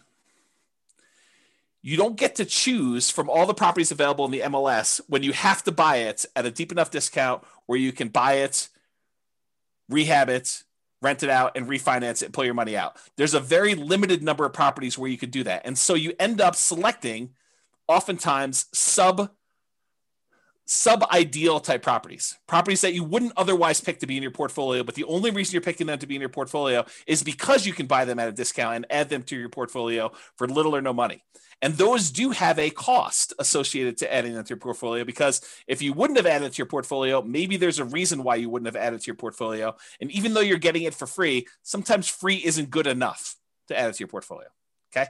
So poor property selection. And that also applies to the creative financing ones. If you're trying to go buy a property creatively from a motivated seller, you're doing marketing and you're asking for a seller to call you because they've got some type of real estate challenge that you think you can possibly solve. I think that is a major factor, because not everybody is going to be motivated and allow you to buy their property that way. And so it's also poor property selection. It's really hard to find ideal properties to do that. And that's one of the things I did differently the second time around, is I didn't just buy anything for my portfolio. I was very selective in what I was going to add to it. And those properties, the BRRRR ones and the creative ones, they do not tend to align with the quality properties that we talked about when we said fair price. We talked about buying a great company at a fair price versus buying a fair company at a great price. That's what I'm talking about here. It's another way of me saying this. Another issue that I had with the BRRRR and creative buying properties creatively subject to and wrap financing was living expenses. I had to figure out a way, if I wasn't going to work a job, if I was going to be a real estate entrepreneur and try to generate money from this, was generating living expenses. So I had to do it either with cash flow or these pops by having a tenant buyer live in the property. And then, 2 or 3 or 4 years later, they come out and I get 20, 30, 40K, whatever it was at the time to do that. So that was another challenge of doing it. The second time after I failed and I had to rebuild, I primarily focused on 25% down and then a little bit of Nomad. And so for those of you that are kind of aware of what I'm doing, that's what I primarily did for version 2. Okay. Hey, James. Yes. Knowing that return on equity goes down over time, what do you do about it? Do you try to exchange out properties as time goes on to optimize, or something else? I didn't know you taught a whole class on this. Yeah, it's a little bit beyond the scope of this. There are things you can do. You can actually refinance and change your return on equity calculation to do that. But I do think that adds additional risk, and so it depends on where you are in your kind of like investing career and what you're trying to accomplish as to what the correct answer for that is. I will tell you that your portfolio tends to become slightly less risky over time as your equity position increases. And I think that lower return is a reflection of your reduction in risk because of the less debt that you have. Your kind of like debt to equity ratio, your debt to net worth ratio. And so there's a whole class on some of that as to what that means and why. And I probably should have time to think it through and really give you a much better answer. But that's like off the top of my head while I'm distracted with some other stuff. So why 25% and not 20%? So the short answer is you get a much better interest rate for a 25% down than a 20%. And it's not that much extra down if you've got some resources going there, and it significantly improves your cash flow to do it. So we've done classes before, I think, where we compared 20 to 25% down. The which ones they were escapes me right now, but this is not a new discussion. This kind of 20 versus 25%, we've talked about a lot in various other classes and showed you the numerical differences of why you want to do that. One of them is definitely the financing class, where I show you the difference in interest rate between a 20% down payment for an investor and a 25% down. It is way, way better. Like your cash flow significantly increases because number one, you're borrowing less, and number two, your interest rate is crazy better than doing the 20% down. So that's the short answer for that one too. Okay. So one of the things I wanted to point out, we talked about this idea of the first 100K, the kind of one that, Charlie Munger says is kind of a bitch to get to. And I wanted to show you just very briefly why Nomad can be an amazing way for you to get to that first 100K. So this is you in your second year when you convert that first property you bought to a rental. And you can see that just by holding that property, even with negative cash flow in our marketplace, this is a property that you could have bought 3 months ago in Northern Colorado. It's probably one of the better properties, but it's not like a once in a lifetime type deal. It's like you could have bought 10 of these. So it has negative cash flow on it, has some positive tax benefits so that the overall cash flow is positive. Appreciation on it was 11,000 or so, and debt pay down was almost $8,000. And so on that particular property, you made about $20-something thousand just by buying this. So that's in year one when you do it. When you do year two, the property made $23,000 in year two and $22,000 for the second property you bought. So between the two of those and the one from the year before, you're at like $68,000 towards your first 100K, which is crazy to think about. That's just you doing 2 Nomad rentals, 3 properties total, 1 you're living in and 2 rentals. And then if you end up getting to year 3, you have 25 from the first one in that year, 23 from the second one in that year, 23 from the third one in that year. And so you had a total of whatever this is, $70,000 plus what you had before. So you're at $141,000 by the end of year 4, 3 years with you as rentals. So you're way over that. Now you did have to contribute, down payments in order to get here. First one could have been 0, but probably 3% down, 5% down for doing some of those. But that's what's powerful about Nomad is it allows you to get these amazing kind of returns on the numbers. And I probably should do a whole class just on this concept of kind of getting to your first 100K, why Nomad is so fast for doing it. But one of the reasons why it's so fast is you're seeing 23% return, 25% return, 30% return on the amount that you invested, on your equity, actually, in this case, because it's a return on equity quadrant when you're doing that. And so I probably need to dive deep and do an entire class on that. But this is the short version as to what I didn't know, whenever it was 20 years ago when I first started. Oh, and here's the overall return on equity on all the properties. So your overall appreciation rate is 12.69. Your overall cash flow is slightly positive. Your overall tax benefits 1.85, and your overall debt paid out 8.83 for a total overall return of just over 20-something% on a return on equity plus R12 quadrant when you're doing that. So that's what's powerful about Nomad is you're getting these super high returns on your money for owning the properties, and that's going to help you get you there a lot faster. Okay. I think I'm making up some time. I'm halfway through, 36 slides. Focus. When I was running my marathon, Brian was texting me videos of The Rock in the gym saying focus. That's what he was doing when I was doing that on my phone. Focus. My phone is actually named Focus. Really? Should be named like lack of focus, like distraction. No, that's not your phone. So focus is going to be relatively short, but I think in some ways this is one of the bigger ones, right? I think this is the one that cost me a lot of time, cost me a lot of energy, and probably didn't help as much. It's this idea of shiny object syndrome where, you hear about a new course on, I don't know, reverse wholesaling or option auction strategy or, flipping houses remotely or virtual wholesaling or whatever it is that's the new attractive thing of the day, or day trading or buying domain names or whatever it is. And you end up thinking that may be better than the strategy I'm doing. It would be a disservice for me to actually continue doing what I'm doing when this other thing could be 2 times better or even 10% better. It's just this kind of like, you think that you're missing out on something. And I think I had a lot of that missing out sort of psychology going on, especially when I was younger, and I was looking for the optimal vehicle in order to get me where I was going to go. And I don't know if anyone else has had that sort of, thing where you feel like I got to pursue everything because I don't know what I'm missing. And I could be finding something that's so much better than what, this person's selling me as kind of like their course or their strategy. And so I had a lot of that going on. So I was always looking for something better. Yeah. Like a fear of missing out. I think that's a good way of putting it too.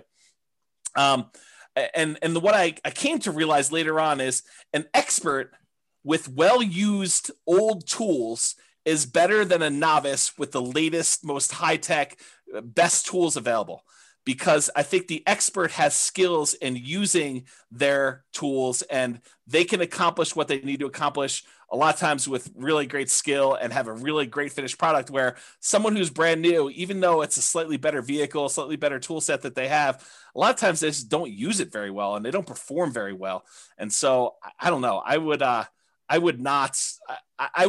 think really hard about jumping ship all the time and trying something new. I would just focus and be patient and implement a strategy that, is in the top 25%, 20%, 10%, whatever you find is your particular strategy. But I wouldn't jump around to gain a little bit of extra thing, because the grass is always greener on the other side. You think that something else is going to be way much better, and you try it and you're like, oh, I didn't realize this was going to be part of this thing, or I was going to have to deal with this nonsense and stuff like that. So I think that's another part of it.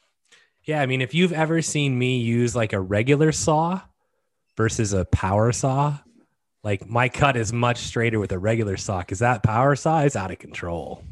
Yeah. I mean, that's probably true, I guess. And then here's the other part of focus. Here's a quote from the Bible: "Where there is no vision, the people perish, but he that keepeth the law, happy is he." And that's from Proverbs 29:18, King James Version. And I think about this a lot, because I think about how it was hard for me, and I think it's hard for a lot of people, that unless somebody lays out the entire plan in detail and thinks through the entire project and like says, these are the steps, this is where you'll be, this is what you need to do, I think for most people, it's hard for them, especially when they're brand new and they don't know what they don't know. They don't know what they're missing. They don't know what they need to do until someone lays out that in detail. It's really hard for you to have the vision of what you need to accomplish and how it gets you to your goal. And so this occurs to me, like when we started teaching Nomad, I realized right away that I need to put out, even if you guys don't use the 10-year plan of buying 10 Nomad properties, you need to have at least seen a 10-year plan so that you know, hey, someone has thought this whole thing through, and this is how you can get from 0 to owning 10 rental properties and what those numbers look like. Now, you may decide you only want to do 1 or 2 or 3 or 4 or 5 or whatever it is, but at least someone has laid out, 10, Brian says, but someone has laid out the entire plan for you and given you a vision. This reminds me of like someone who is trying to build a house without creating a blueprint first, or without creating some type of plan. It's like, does this board go here? Well, I don't know. I mean, unless you have a plan, you don't know if a board does go there or not. Maybe it should go there. Maybe it shouldn't go there. But until you have a very detailed, thought through, organized plan where you know all the pieces fit together and how they fit together and what order they fit together, you can get lost in this thing where you lose focus. You just don't know what you should be doing.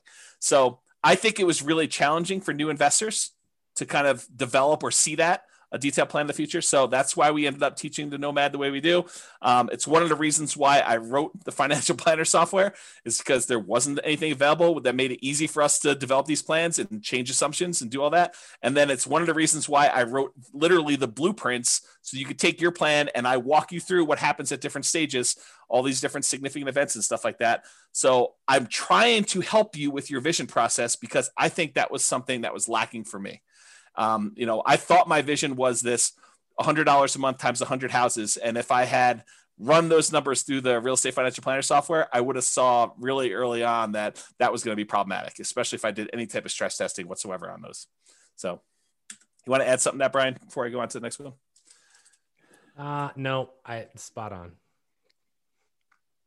Oh, you wanted me to add something because you were thirsty. Sorry. Well, I figured I would just ask that. And on a related note, I think this focus and the grass is always greener, I think those are related. But when I was first starting off, what I was told by all the people I talked to and all the books I read is cash is king.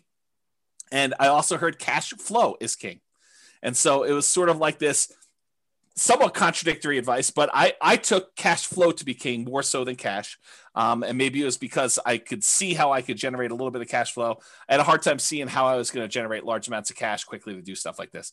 So when I first started, it was still challenging in our local market, just like it is today, maybe a little bit less challenging, but not much, to find properties that had positive cash flow. It wasn't easy to do, especially quality properties.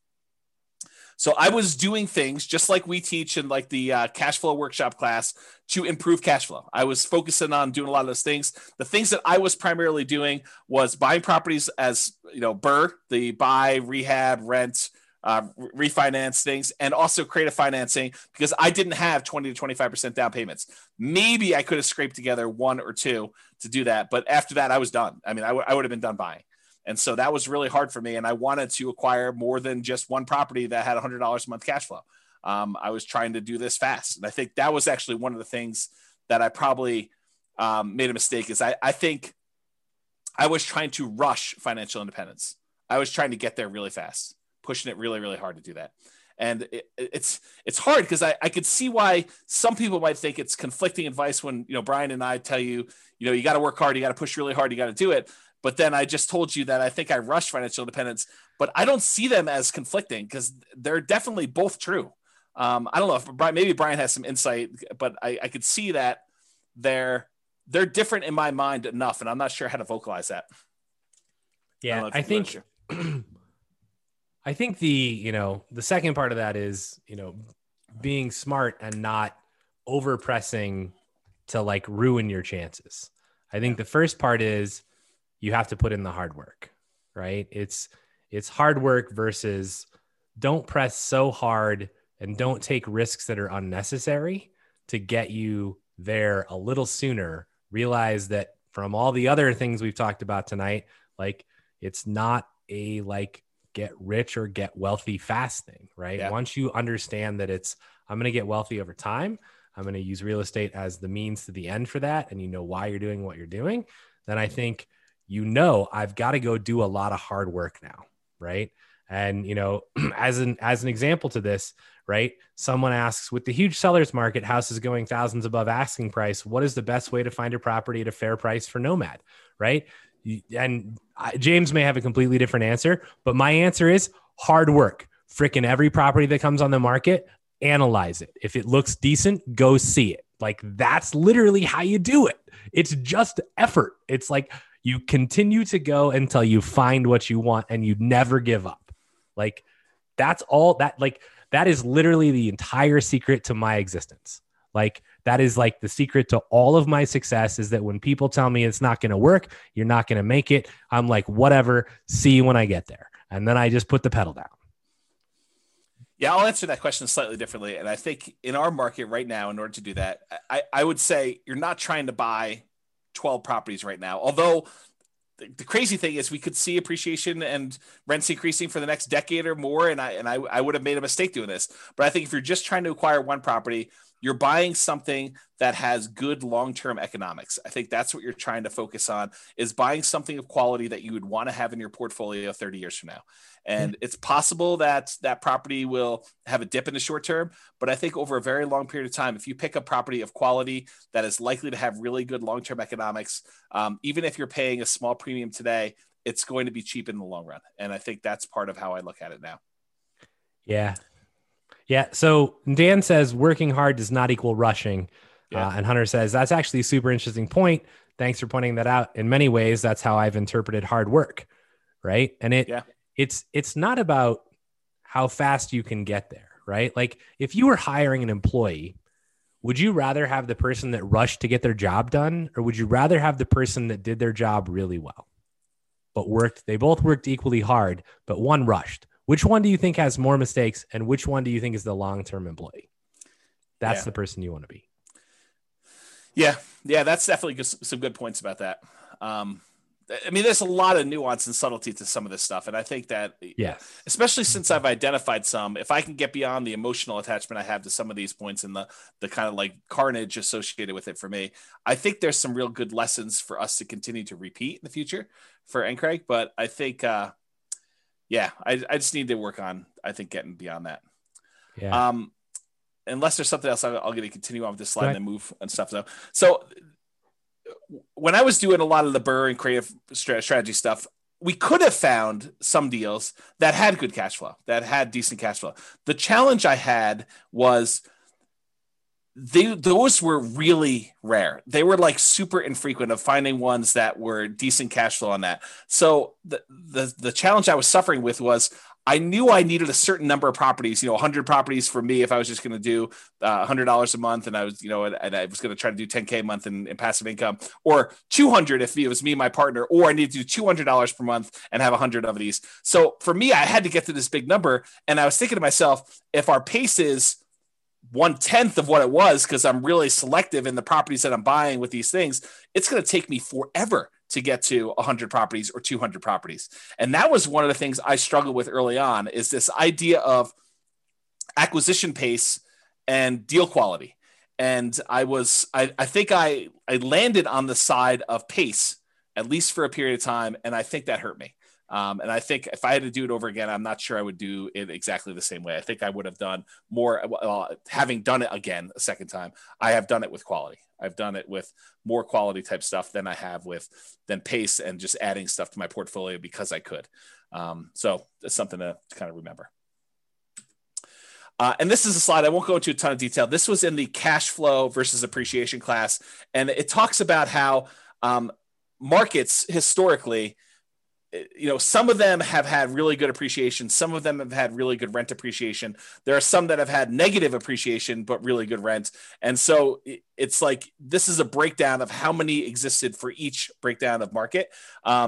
And go watch that class, because I did a much better job of explaining that in that class. And this is probably a topic for more conversations. But what I did also want to point out is, just because a market had great appreciation in the past and great rent appreciation in the past does not mean in any way that is going to continue in the future. I think that you need to understand what is driving some of these things and try to look into the future as best you can, because it's really hard to do, and try to say, Do I think that this is going to be a property that over a very long period of time is going to have very positive economic kind of like perspective, or a very good economic benefits of owning for a long time?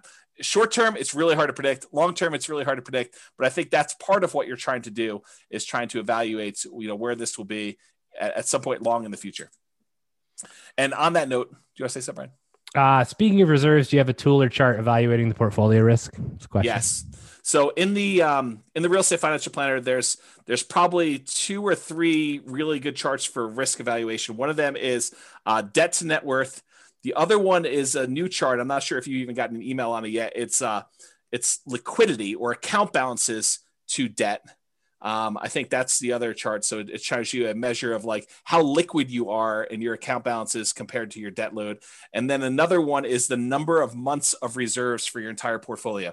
It adds up all the expenses on all of your properties, including rentals and owner occupants. It adds up all the expenses you have programmed in there for your personal like living expenses. And it tells you how many months you have of reserves for all those things for the entire portfolio. And you can see your kind of like reserve balance over the course of 40 years or 60 years or whatever you're running there. And I think that's another interesting metric.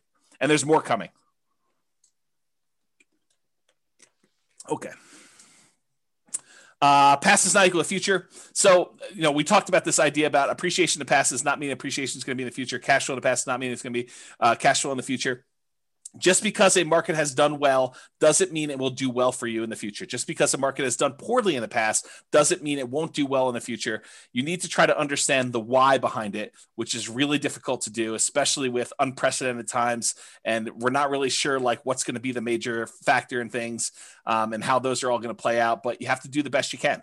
And you may still be wrong. And I think that was a major thing that I had a problem with early on, is I had a fear of being wrong. And I think that still comes up today. I think that's part of the ego thing, right? Like being wrong and a feeling like I should have known.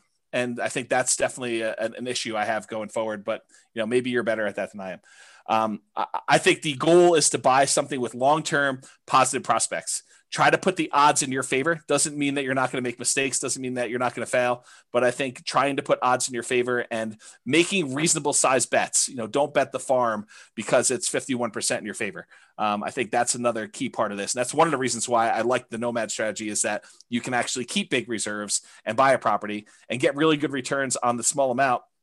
And if something starts to go against you a year later, you can actually buy in again and take a better bet, because now the odds are even more in your favor because you're buying at a bigger discount or buying a slightly different market, or whatever you have to do in order to continue to buy and acquire things correctly. And then market timing is a fool's errand. Trying to say the market's at its top, I'm not going to buy now, or the market's at its bottom, I'm going to buy as much as I can. I think that's really difficult to do. And there's a lot of people that agree with me. I've got a whole bunch of little quotes. I'm going to read you some of them just flying through. I'm not going to comment on all of them, but I do think that it's important for you to realize that I'm not alone in this philosophy that timing the markets is incredibly difficult to do. It's really, really hard, and it's inaccurate, and there's no one that's really been super successful at it. And some of these guys are the richest men in the world. And so it's not just James's crazy little idea. This is people like Warren Buffett and Peter Lynch and Charlie Munger and all these other guys about market timing. So Warren Buffett says, we continue to make more money when snoring than when active. And he's talking about not constantly buying and selling into the market. Bernard Baruch, or whatever his name is, only liars manage to always be out during bad times and in during good times. So it goes to show that. If you don't believe this, like I used to day trade. So if you don't believe this, try and go day trade and just try and get in when it's like bad and out when it's good, and like, good luck. I mean, it's just, no one can do it. Like, you might do it consistently for 6 months, but can you do it consistently for 20 years? Yeah. The answer is probably not. Here's Peter Lynch. Far more money has been lost by investors preparing for corrections or trying to anticipate corrections than has been lost in corrections themselves. That's Peter Lynch. Benjamin Graham, who's Warren Buffett's mentor, says, in the financial markets, hindsight is forever 20/20, but foresight is legally blind. And thus, for most investors, market timing is a practical and emotional impossibility. Another Peter Lynch things. I can't recall ever once having seen the name of a market timer on Forbes' annual list of the richest people in the world. If it were truly possible to predict corrections, you'd think somebody would have made billions by doing it. Good point. Daniel Kahneman says the average investor's return is significantly lower than market indices due primarily to market timing, them trying to time the market.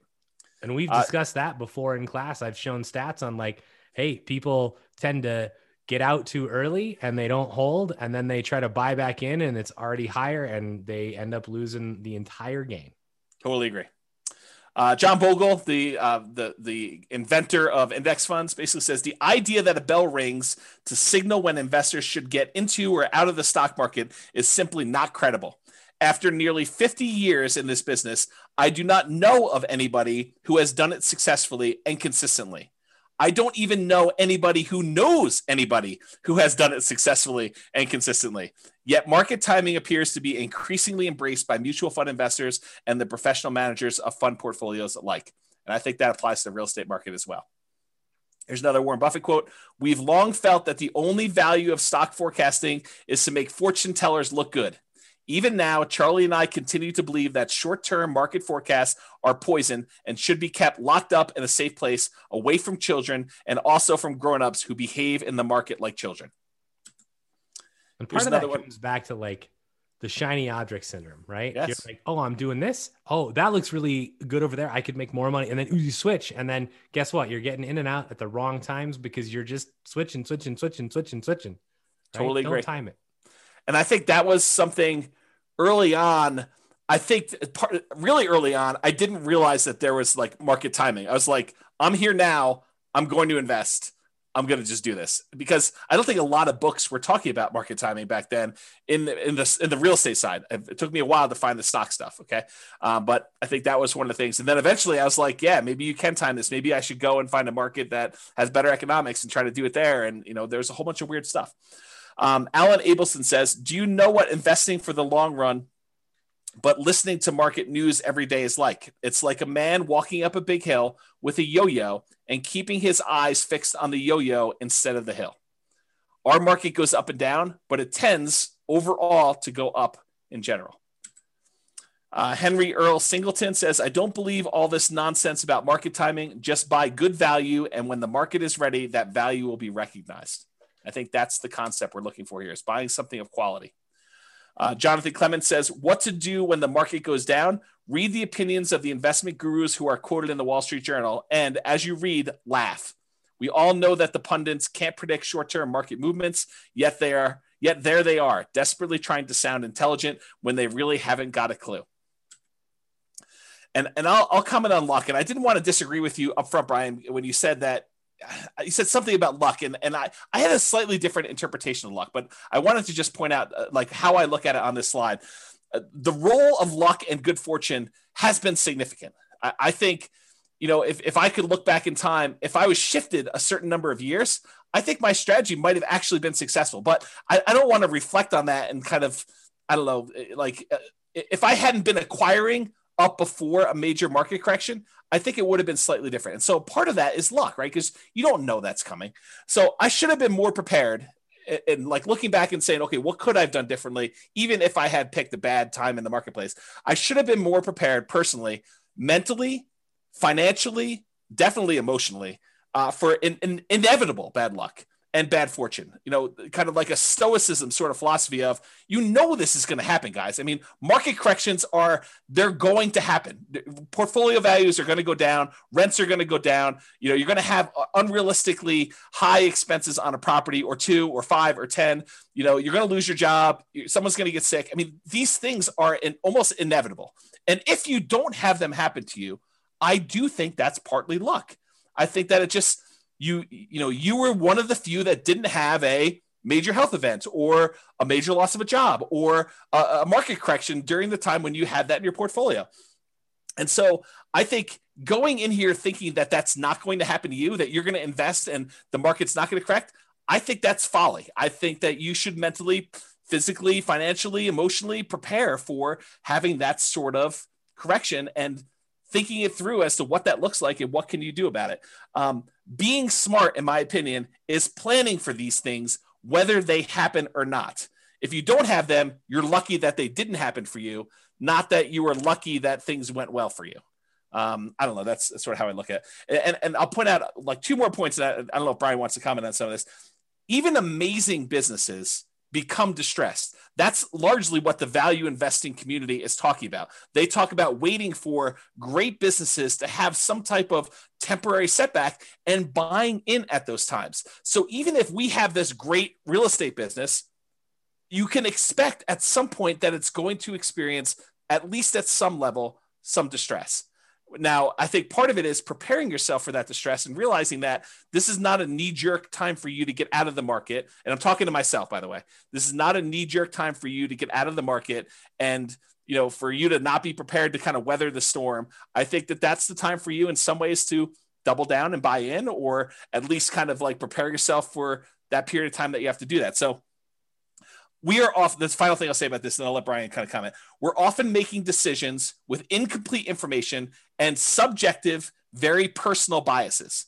So we believe certain things about what's going to happen, how it's going to happen, and stuff like that. I think they're very subjective. I think they're very personal to us, and they could be based on historical experience. They could be based on you not knowing. I mean, they could be based on just, you know, things you've heard, how you were raised, all that other stuff. But we're never going to have a complete 100% view of everything that's going to happen, everything that has happened, everything that could have an impact. And so just you have to get good at making decisions in partial darkness. I don't know, Brian, do you want to comment on some of that? Yeah, I don't know what your disagreement with my definition of luck was. I think you just said something like, you know, you weren't lucky or something like that. And I think that everybody has some aspect of luck, right? Maybe it was when we have to go rewind it if we're going to do that. But it was something about how, like, you know, you just happened to be investing during a time when everything has gone really, really well so far for you. And I think you're planning for a rainy day. But if you had started at a different time, it might not look exactly the same. Maybe that's what it was. I don't think it would look exactly the same. I think I was in a position where, had I even started in 2007, which, you know, Dan even makes a comment, right? In here, the advantage of real estate as compared to stock is that you're dealing with a real tangible asset. A big chunk of my portfolio was bought just before the 2007 burst. It never affected us because rents were coming in and we weren't selling the properties, right? So they had enough, I assume, in reserves to cover whatever was happening. And you know, obviously in depth about my situation, but my guess is that if I had bought a bunch of properties in 2007, I would still be okay, right? But I think there are definitely events. And I think this is the hard part about life, right? So in poker, you could be holding kings and I could be holding aces, and we could say, we literally turn our cards up. I would shove my entire, you know, pot in, my entire bankroll in every single time against you. Because I would win. I would win every single time. Right. And I'm an 81% favorite, roughly. It's 80 point something, but I'm an 81% favorite. And what poker players and what investors and what I think people in real life don't realize is that odds are odds based on an infinite amount of time. And so literally for my entire lifespan, it is possible that James just every single time his kings beat my aces. And this happened at the poker table as well. But like, it's you literally see this. And so this is what makes investing or poker playing or anything really difficult, because if I go to the poker room for a year in a row and every time I make the right decision, I get not rewarded and James wins all the money. Yeah. And I'm like, I'm making the right decision. And it turns out I could be the best poker player in the world, which I am not by a long shot. Right. But I could be, but I would never actually realize it or have any physical evidence to show me this. Yep. And so I may be the best real estate investor in the world, and I invest at perhaps the wrong time. And then I get totally hosed by the market or some exterior factor. And then I just quit. And I never actually become to realize. And the problem is, even in my lifetime, I may not realize it because it's based on an infinite amount of time. Right. And this is what becomes a real just mess with your mind in poker, because you're like, Then you start going, am I making the right decisions? If I'm making the right decisions, why am I not winning? And then you start changing what were great decisions into subpar decisions. And now you're making subpar decisions and you continue to lose and you make even worse decisions. And it's just downward spiral. And this breaks more poker players and more investors than you care to imagine.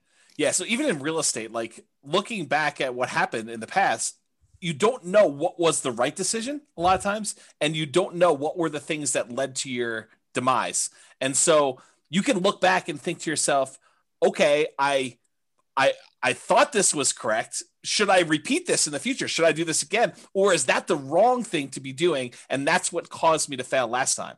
And it's really hard because you could have done the right thing and that still could have been the cause of your demise.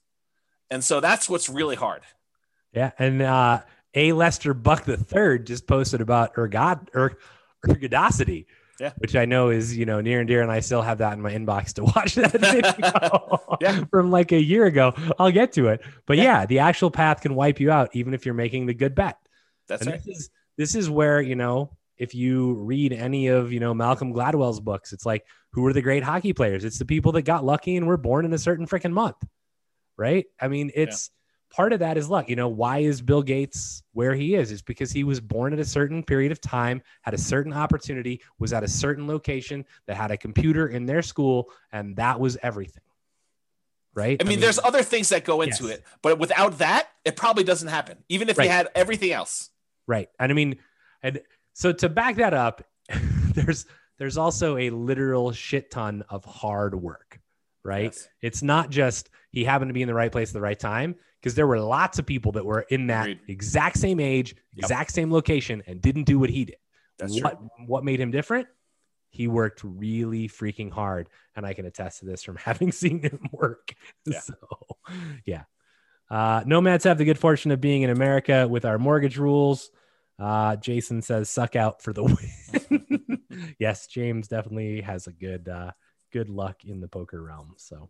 Would you recommend for someone just getting started, is it worth putting the first couple of properties in an LLC or just use an umbrella policy? So all the LLC and asset protection classes are posted. So go watch those. That is a 15-hour answer.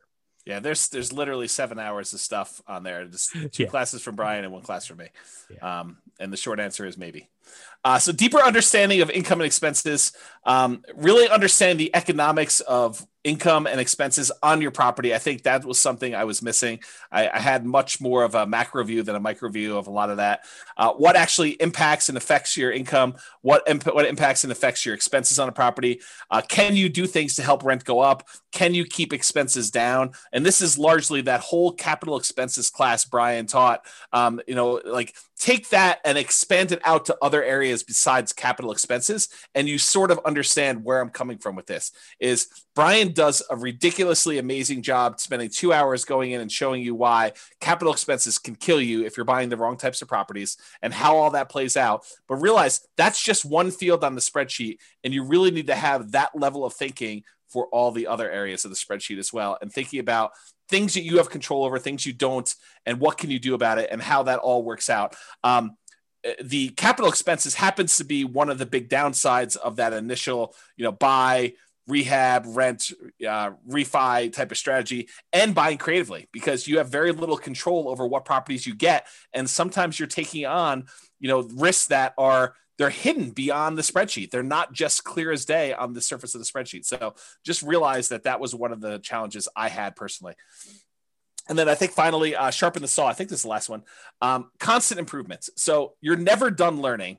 I think that was another lesson. And I feel really fortunate in that I think I had part of this early on because I've always been a big reader. I've always read a ton of books, but it's more than just reading. It's constantly studying and reading and implementing and tweaking and trying to apply what you're doing and going out into other areas. Like if I had not expanded out into some of the stock market stuff, I wouldn't have been able to pull some of those back and kind of apply them to how I think about real estate. And I do think that a lot of those ideas have helped me become a better real estate investor. And if I hadn't done that, I don't think I would have missed out on some pretty good improvements and strategies.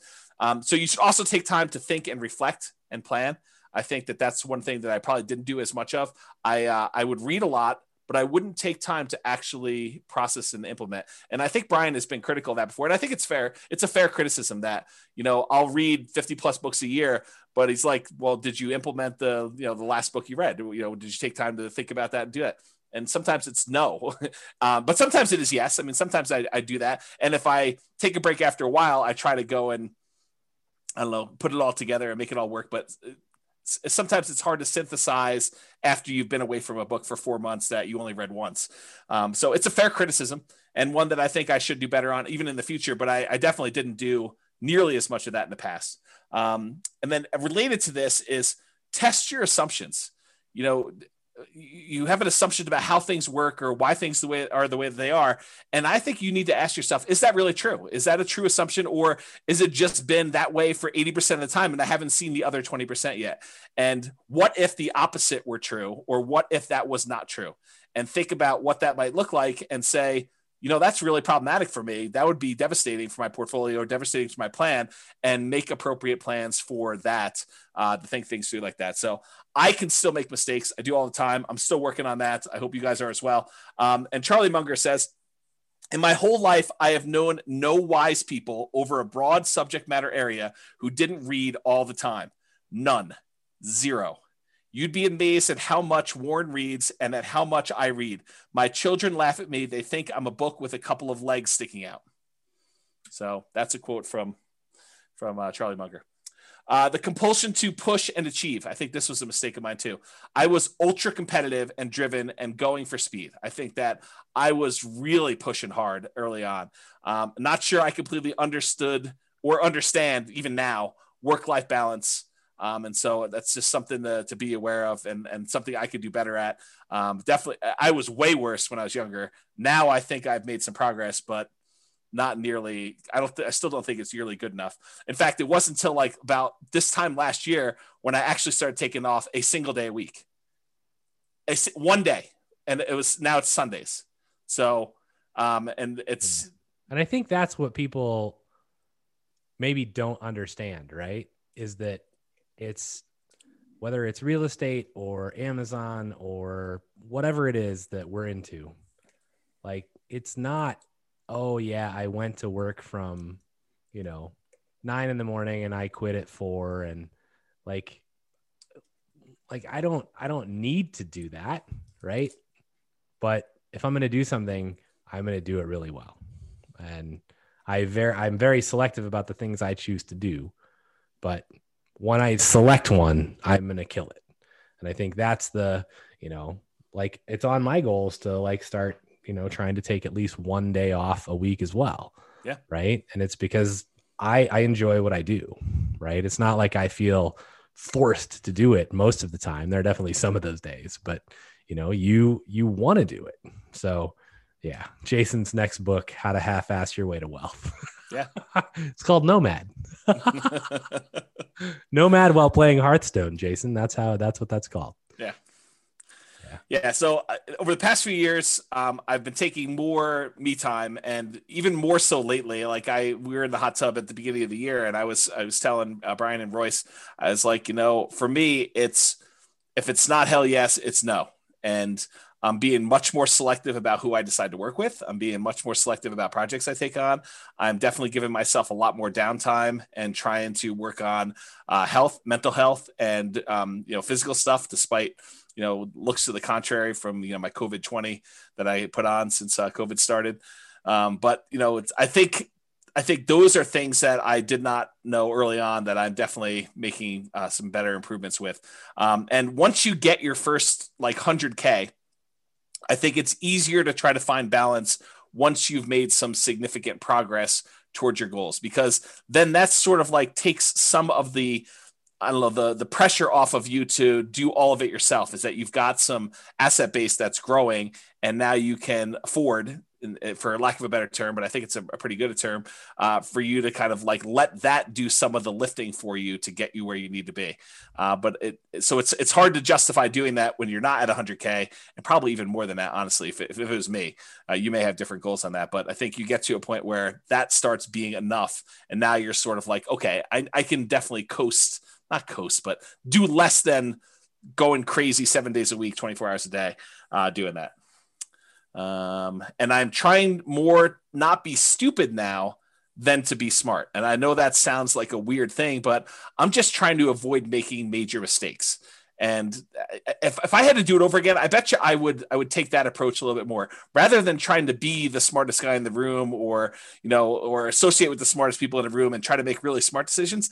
I might try to just not make mistakes and avoid losing and sort of put myself in a position to let myself win rather than forcing a win. I don't know if that's a good way to think about it. So that's kind of where I am with that. Yeah, I mean, that analogy plays really well to EV and to poker. Like if you sit down at a poker table and you're trying to like beat someone else, yeah, you're doomed to lose your money. Yeah. And I think early on I was more of a I'll beat you sort of personality. Like I cannot overstate how competitive I was as a younger guy. Like, imagine someone just ridiculously competitive. And I'll just doesn't take a lot of doesn't take a lot of thinking for me. Yeah, for you, I agree with it, and I think I see a lot of myself in the competitiveness with you. But like, this is how competitive I was. My brother skipped a grade in like first grade, and because my brother was having some challenges, just socially more fitting in than anything else in elementary school. By the time I was ready to go into first grade, they wanted to skip me a grade in elementary school too. My parents said no. So my brother held this over me for 10 years. Every time we'd get report cards and we'd compare them and say, I got, 6 A's and, an A minus and you got, whatever it was, he'd be like, yeah, but I skipped a grade. So this is like every day, homework, all sorts of stuff. So I actually pushed really hard to skip grades in high school. That's how competitive I was. I pushed to try to skip grades in high school so that I could actually catch up with my brother. That's like how ridiculously competitive I was. So kind of give you an idea of what that looked like. And not that I'm encouraging that because I've totally gone the other direction where I'm just trying to so Brian, you own chess. I'm not even going to play you because I don't even want to start the competition with playing chess. So I concede. It's all you. You own the chess space. So that's sort of what it is. So, yeah. All right. So the last slide is final thought. And this literally is the last slide. Everyone wants to know if you skipped a grade. I did. Multiple. Yes. I started college at 15. So that's how I did it. But yes, like really crazy, ultra competitive to do that. All right. So final thoughts. One thing that came up while I was preparing for class, what things did I happen to get right in the beginning that I still feel are true today? That's sort of like the opposite of what do I wish I knew when I started? It was sort of like, well, what things still are true today that were true back then? That could probably be a whole different class. I didn't write that down, but I thought that was an interesting kind of like side note that occurred to me while I was doing this. All right. Only 11 minutes over. So far. Any final questions? So I got lots of comments. Oh, okay. So I think, on the reading thing, it's very interesting, right? Because James acquires lots of knowledge and breadth of knowledge and reads a ton of books. And I read books almost out of necessity. So, tried to make him spit his juice out. But I will say that, one easy way to avoid reading as much as James is have a best friend that reads as much as James does, and then sit in a hot tub with him and tell him your problems. And then he can tell you all the books you should read. And then you tell him, well, what's the point of that book? And he tells you the 5-minute synopsis, and now I don't have to read shit. Right. It's amazing. I mean, you speak the truth because I think you're 100% correct. If you've got someone else who's reading 50 to 100 books a year and they have decent retention and they're relatively good at, I recognize that particular issue you're having. Let me tell you about 4 different resources for that. And here's what they say about them. I don't know. Yeah. That's super helpful. I think I wish someone was like that for me. I mean, I wish I had someone that could read 50 to 100 books. I would have to read like 500 books a year. Right. Yeah. Because I would first have to read every book you've ever read, and then I would have to read 500 more a year in order to have a breadth wide enough to like be useful. Yeah, so that's crazy. But yeah, I mean, and I think really, I mean, I say that somewhat in jest, but I mean, James is an amazing resource, like not just for real estate stuff, but I mean, he's just an amazing best friend and amazing resource in general. But I think my overall point in that is you need to surround yourself with people like that. Like, this is part of not failing as hard when you fail, is if you have people around you who are like, okay, you know, I understand what you're going through. Let's talk about it. And you can at least, if nothing more than get it off your chest, which James hates to do. Right. But having the people around you that are going to support you through that process. I mean, huge setback in my life. I went through a divorce and James was there every day. So, and it makes a difference. So find the people that care about you. Somebody in their comment says, this is from like a long time ago in the presentation, but I highlighted it because I wanted to come back, right? It says, so much value in a great mentor, one that has a tried and true and approaches and has made money doing them. And I have this thing about mentors. This is kind of a pet peeve.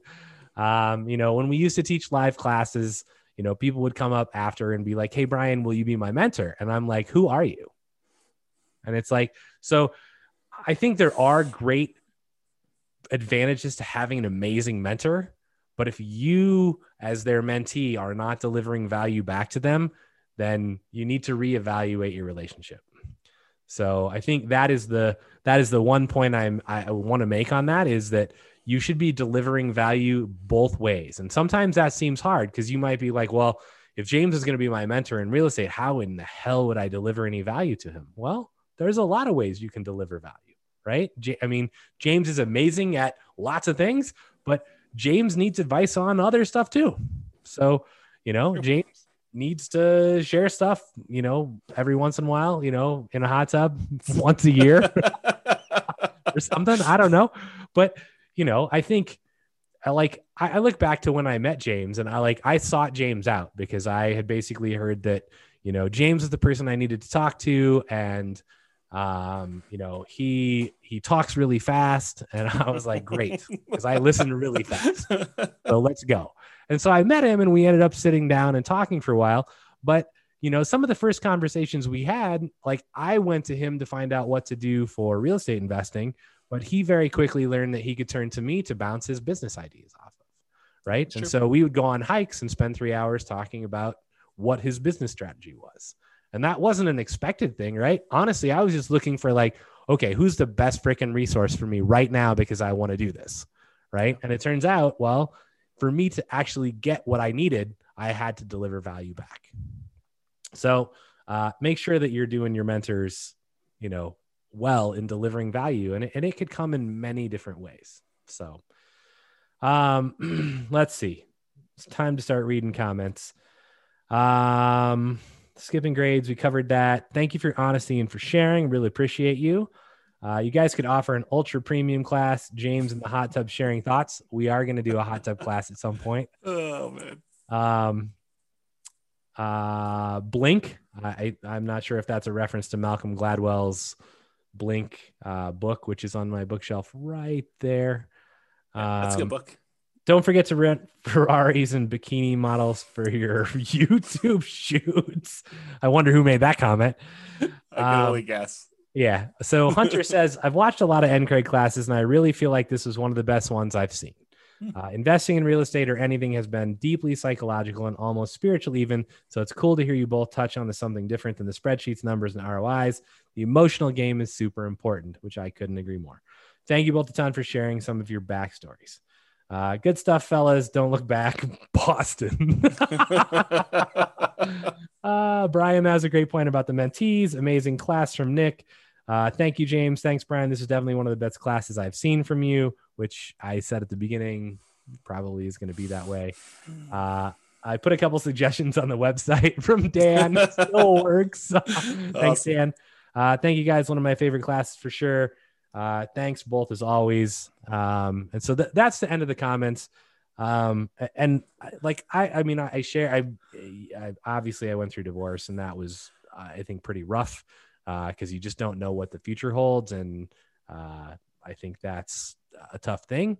But I think one of the other things that was really impactful, and I look at as just, I don't know if it's being greedy or being stupid, or just you look at things in one way, and it's almost like a culmination of a lot of the things that James talked about. Like, I worked at Microsoft, we had stock options. And at one point, like, I looked at it and I went, I mean, I even told my close family this. I was like, alls I need is one more stock split and it goes back up to 120. And like, I've got $2.5 million and things are like, I can retire. Right. And it was like, and then it was like about at 120, and then it plummeted to 30. Right. And you watch what you thought in 2 years would be $2.5 million turn into dust. And I can tell you that was horrific. And like, you're like, okay, well, how do I deal with this? And it's like one of the things I lost a lot of sleep, much like James did, because for me, that was like, I had pushed really hard. Right. And it was like all of that reward was suddenly gone. And so how do you deal with that? I mean, it's very difficult to come to terms with. It's very like hard to understand, like, okay, is that 10 years or 20 years for me to get back to where I was? Will it ever happen? Like, you have no idea. And in some form, you lose your self-confidence. Yep. You continue obviously to work, but you're like, man, like, what an idiot. I should have, like, when it hit $1 million, I should have just sold it. Like, what was I thinking? I was 25. Yep. Like, what could I have done and invested $1 million in at 25? Like, WTF, right? So, and Jason says, hey, is that why you don't invest in stocks now? And the answer is no. I think my answer for that is, like, I have zero control over the stock market. And I've done long-term investing and very, very, very short-term investing, like down to the hours, and had the SEC like call me on the phone and be like, you owe us money. Like, you can't do what you're doing. And I'm like, call me in 3 days, click. So, I think, that part of it is I can control a lot more of the real estate that I invest in a much more detailed way. And for me, it became put all my eggs in one basket that I deeply understand and watch that basket very closely. Yeah. And it's not like I don't have other sources of income, right? I mean, we obviously have an Amazon e-commerce business that does really well, but over time I develop multiple sources of income. So, and I think that's prudent for every single one of you. Every time you buy a house, it's another stream of income. So, continue to do that. So, Carlos says, thank you so much. Best class ever. Thanks a lot for sharing your experience. Jason says, makes sense. Thank you. And then great advice as always. Thank you so much. So I don't know that I have anything else except get out there and buy some houses and work your ass off and get wealthy slowly. Yeah. All right. I feel a lot better now. I mean, now that it's done, although I still feel sensitive, like it's out in the world, but hopefully it helps some people. So I appreciate you guys being on here and allow me to do that. So thank you. I think it helps a lot of people. I think this is like the better version of the Halloween class that we've taught, where it's like, what could possibly go wrong with your investments? Your house could burn down. People could cook meth in your property. Yeah, I think that's like the reason I don't like that class. It's like a bitch session for everybody's like complaining. And that's like the person who comes there for the first time, who's got like the littlest bit of hesitation over like, toilets and tenants calling them. They hear these horror stories and it's like, well, I'm never investing in real estate. I mean, you saw me, I like failed. I came back. I mean, it's possible I could fail again. I don't think so, but I think that's the better version of, it's not, tenants calling you at 3:00 in the morning, especially if you have property manager. So, yep. I don't know. Yeah. Okay. We got love for you guys. Thank you, James. Thank you, Brian. Excellent class. You guys are all very welcome. So I hope I at least help somebody. And I don't know. I feel a lot better now than I did at the beginning. Stay hard. Oh, that's good. It's David Goggins. It's go read the book. Thank you again, James and Brian. I appreciate you guys sharing both your hardships and your successes. You bet. You're more than welcome. So, all right, awesome, guys. Well, I'm gonna go drown myself in ice cream. Feel a little better about myself. So, listen to Boston. Yep. Yeah, that's what Mitch says. All right, guys. Have a great evening. Thank you for being on. I do appreciate it. Thanks, Brian. Thanks for your insight and addition to the class. I really do appreciate that. And I will see everybody next week.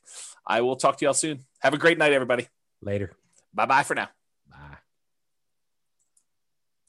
With home prices up, mortgage interest rates up, and rents up, but not quite enough to counteract the higher prices and interest rates. Cash flow on rental properties in Long Beach is harder than ever. Book a call with the Real Estate Financial Planner to apply our proprietary 88 strategies to improve cash flow on your rentals. See the show notes for a link to schedule your call and improve your cash flow today. If you're a real estate agent, lender, or professional in Long Beach that wants to help our real estate investor listeners, consider reaching out to learn about collaboration opportunities with this podcast. We'd love to add more value to our listeners by having you assist our investors buy, sell, and finance their real estate investments. See the show notes to schedule a call to discuss collaboration opportunities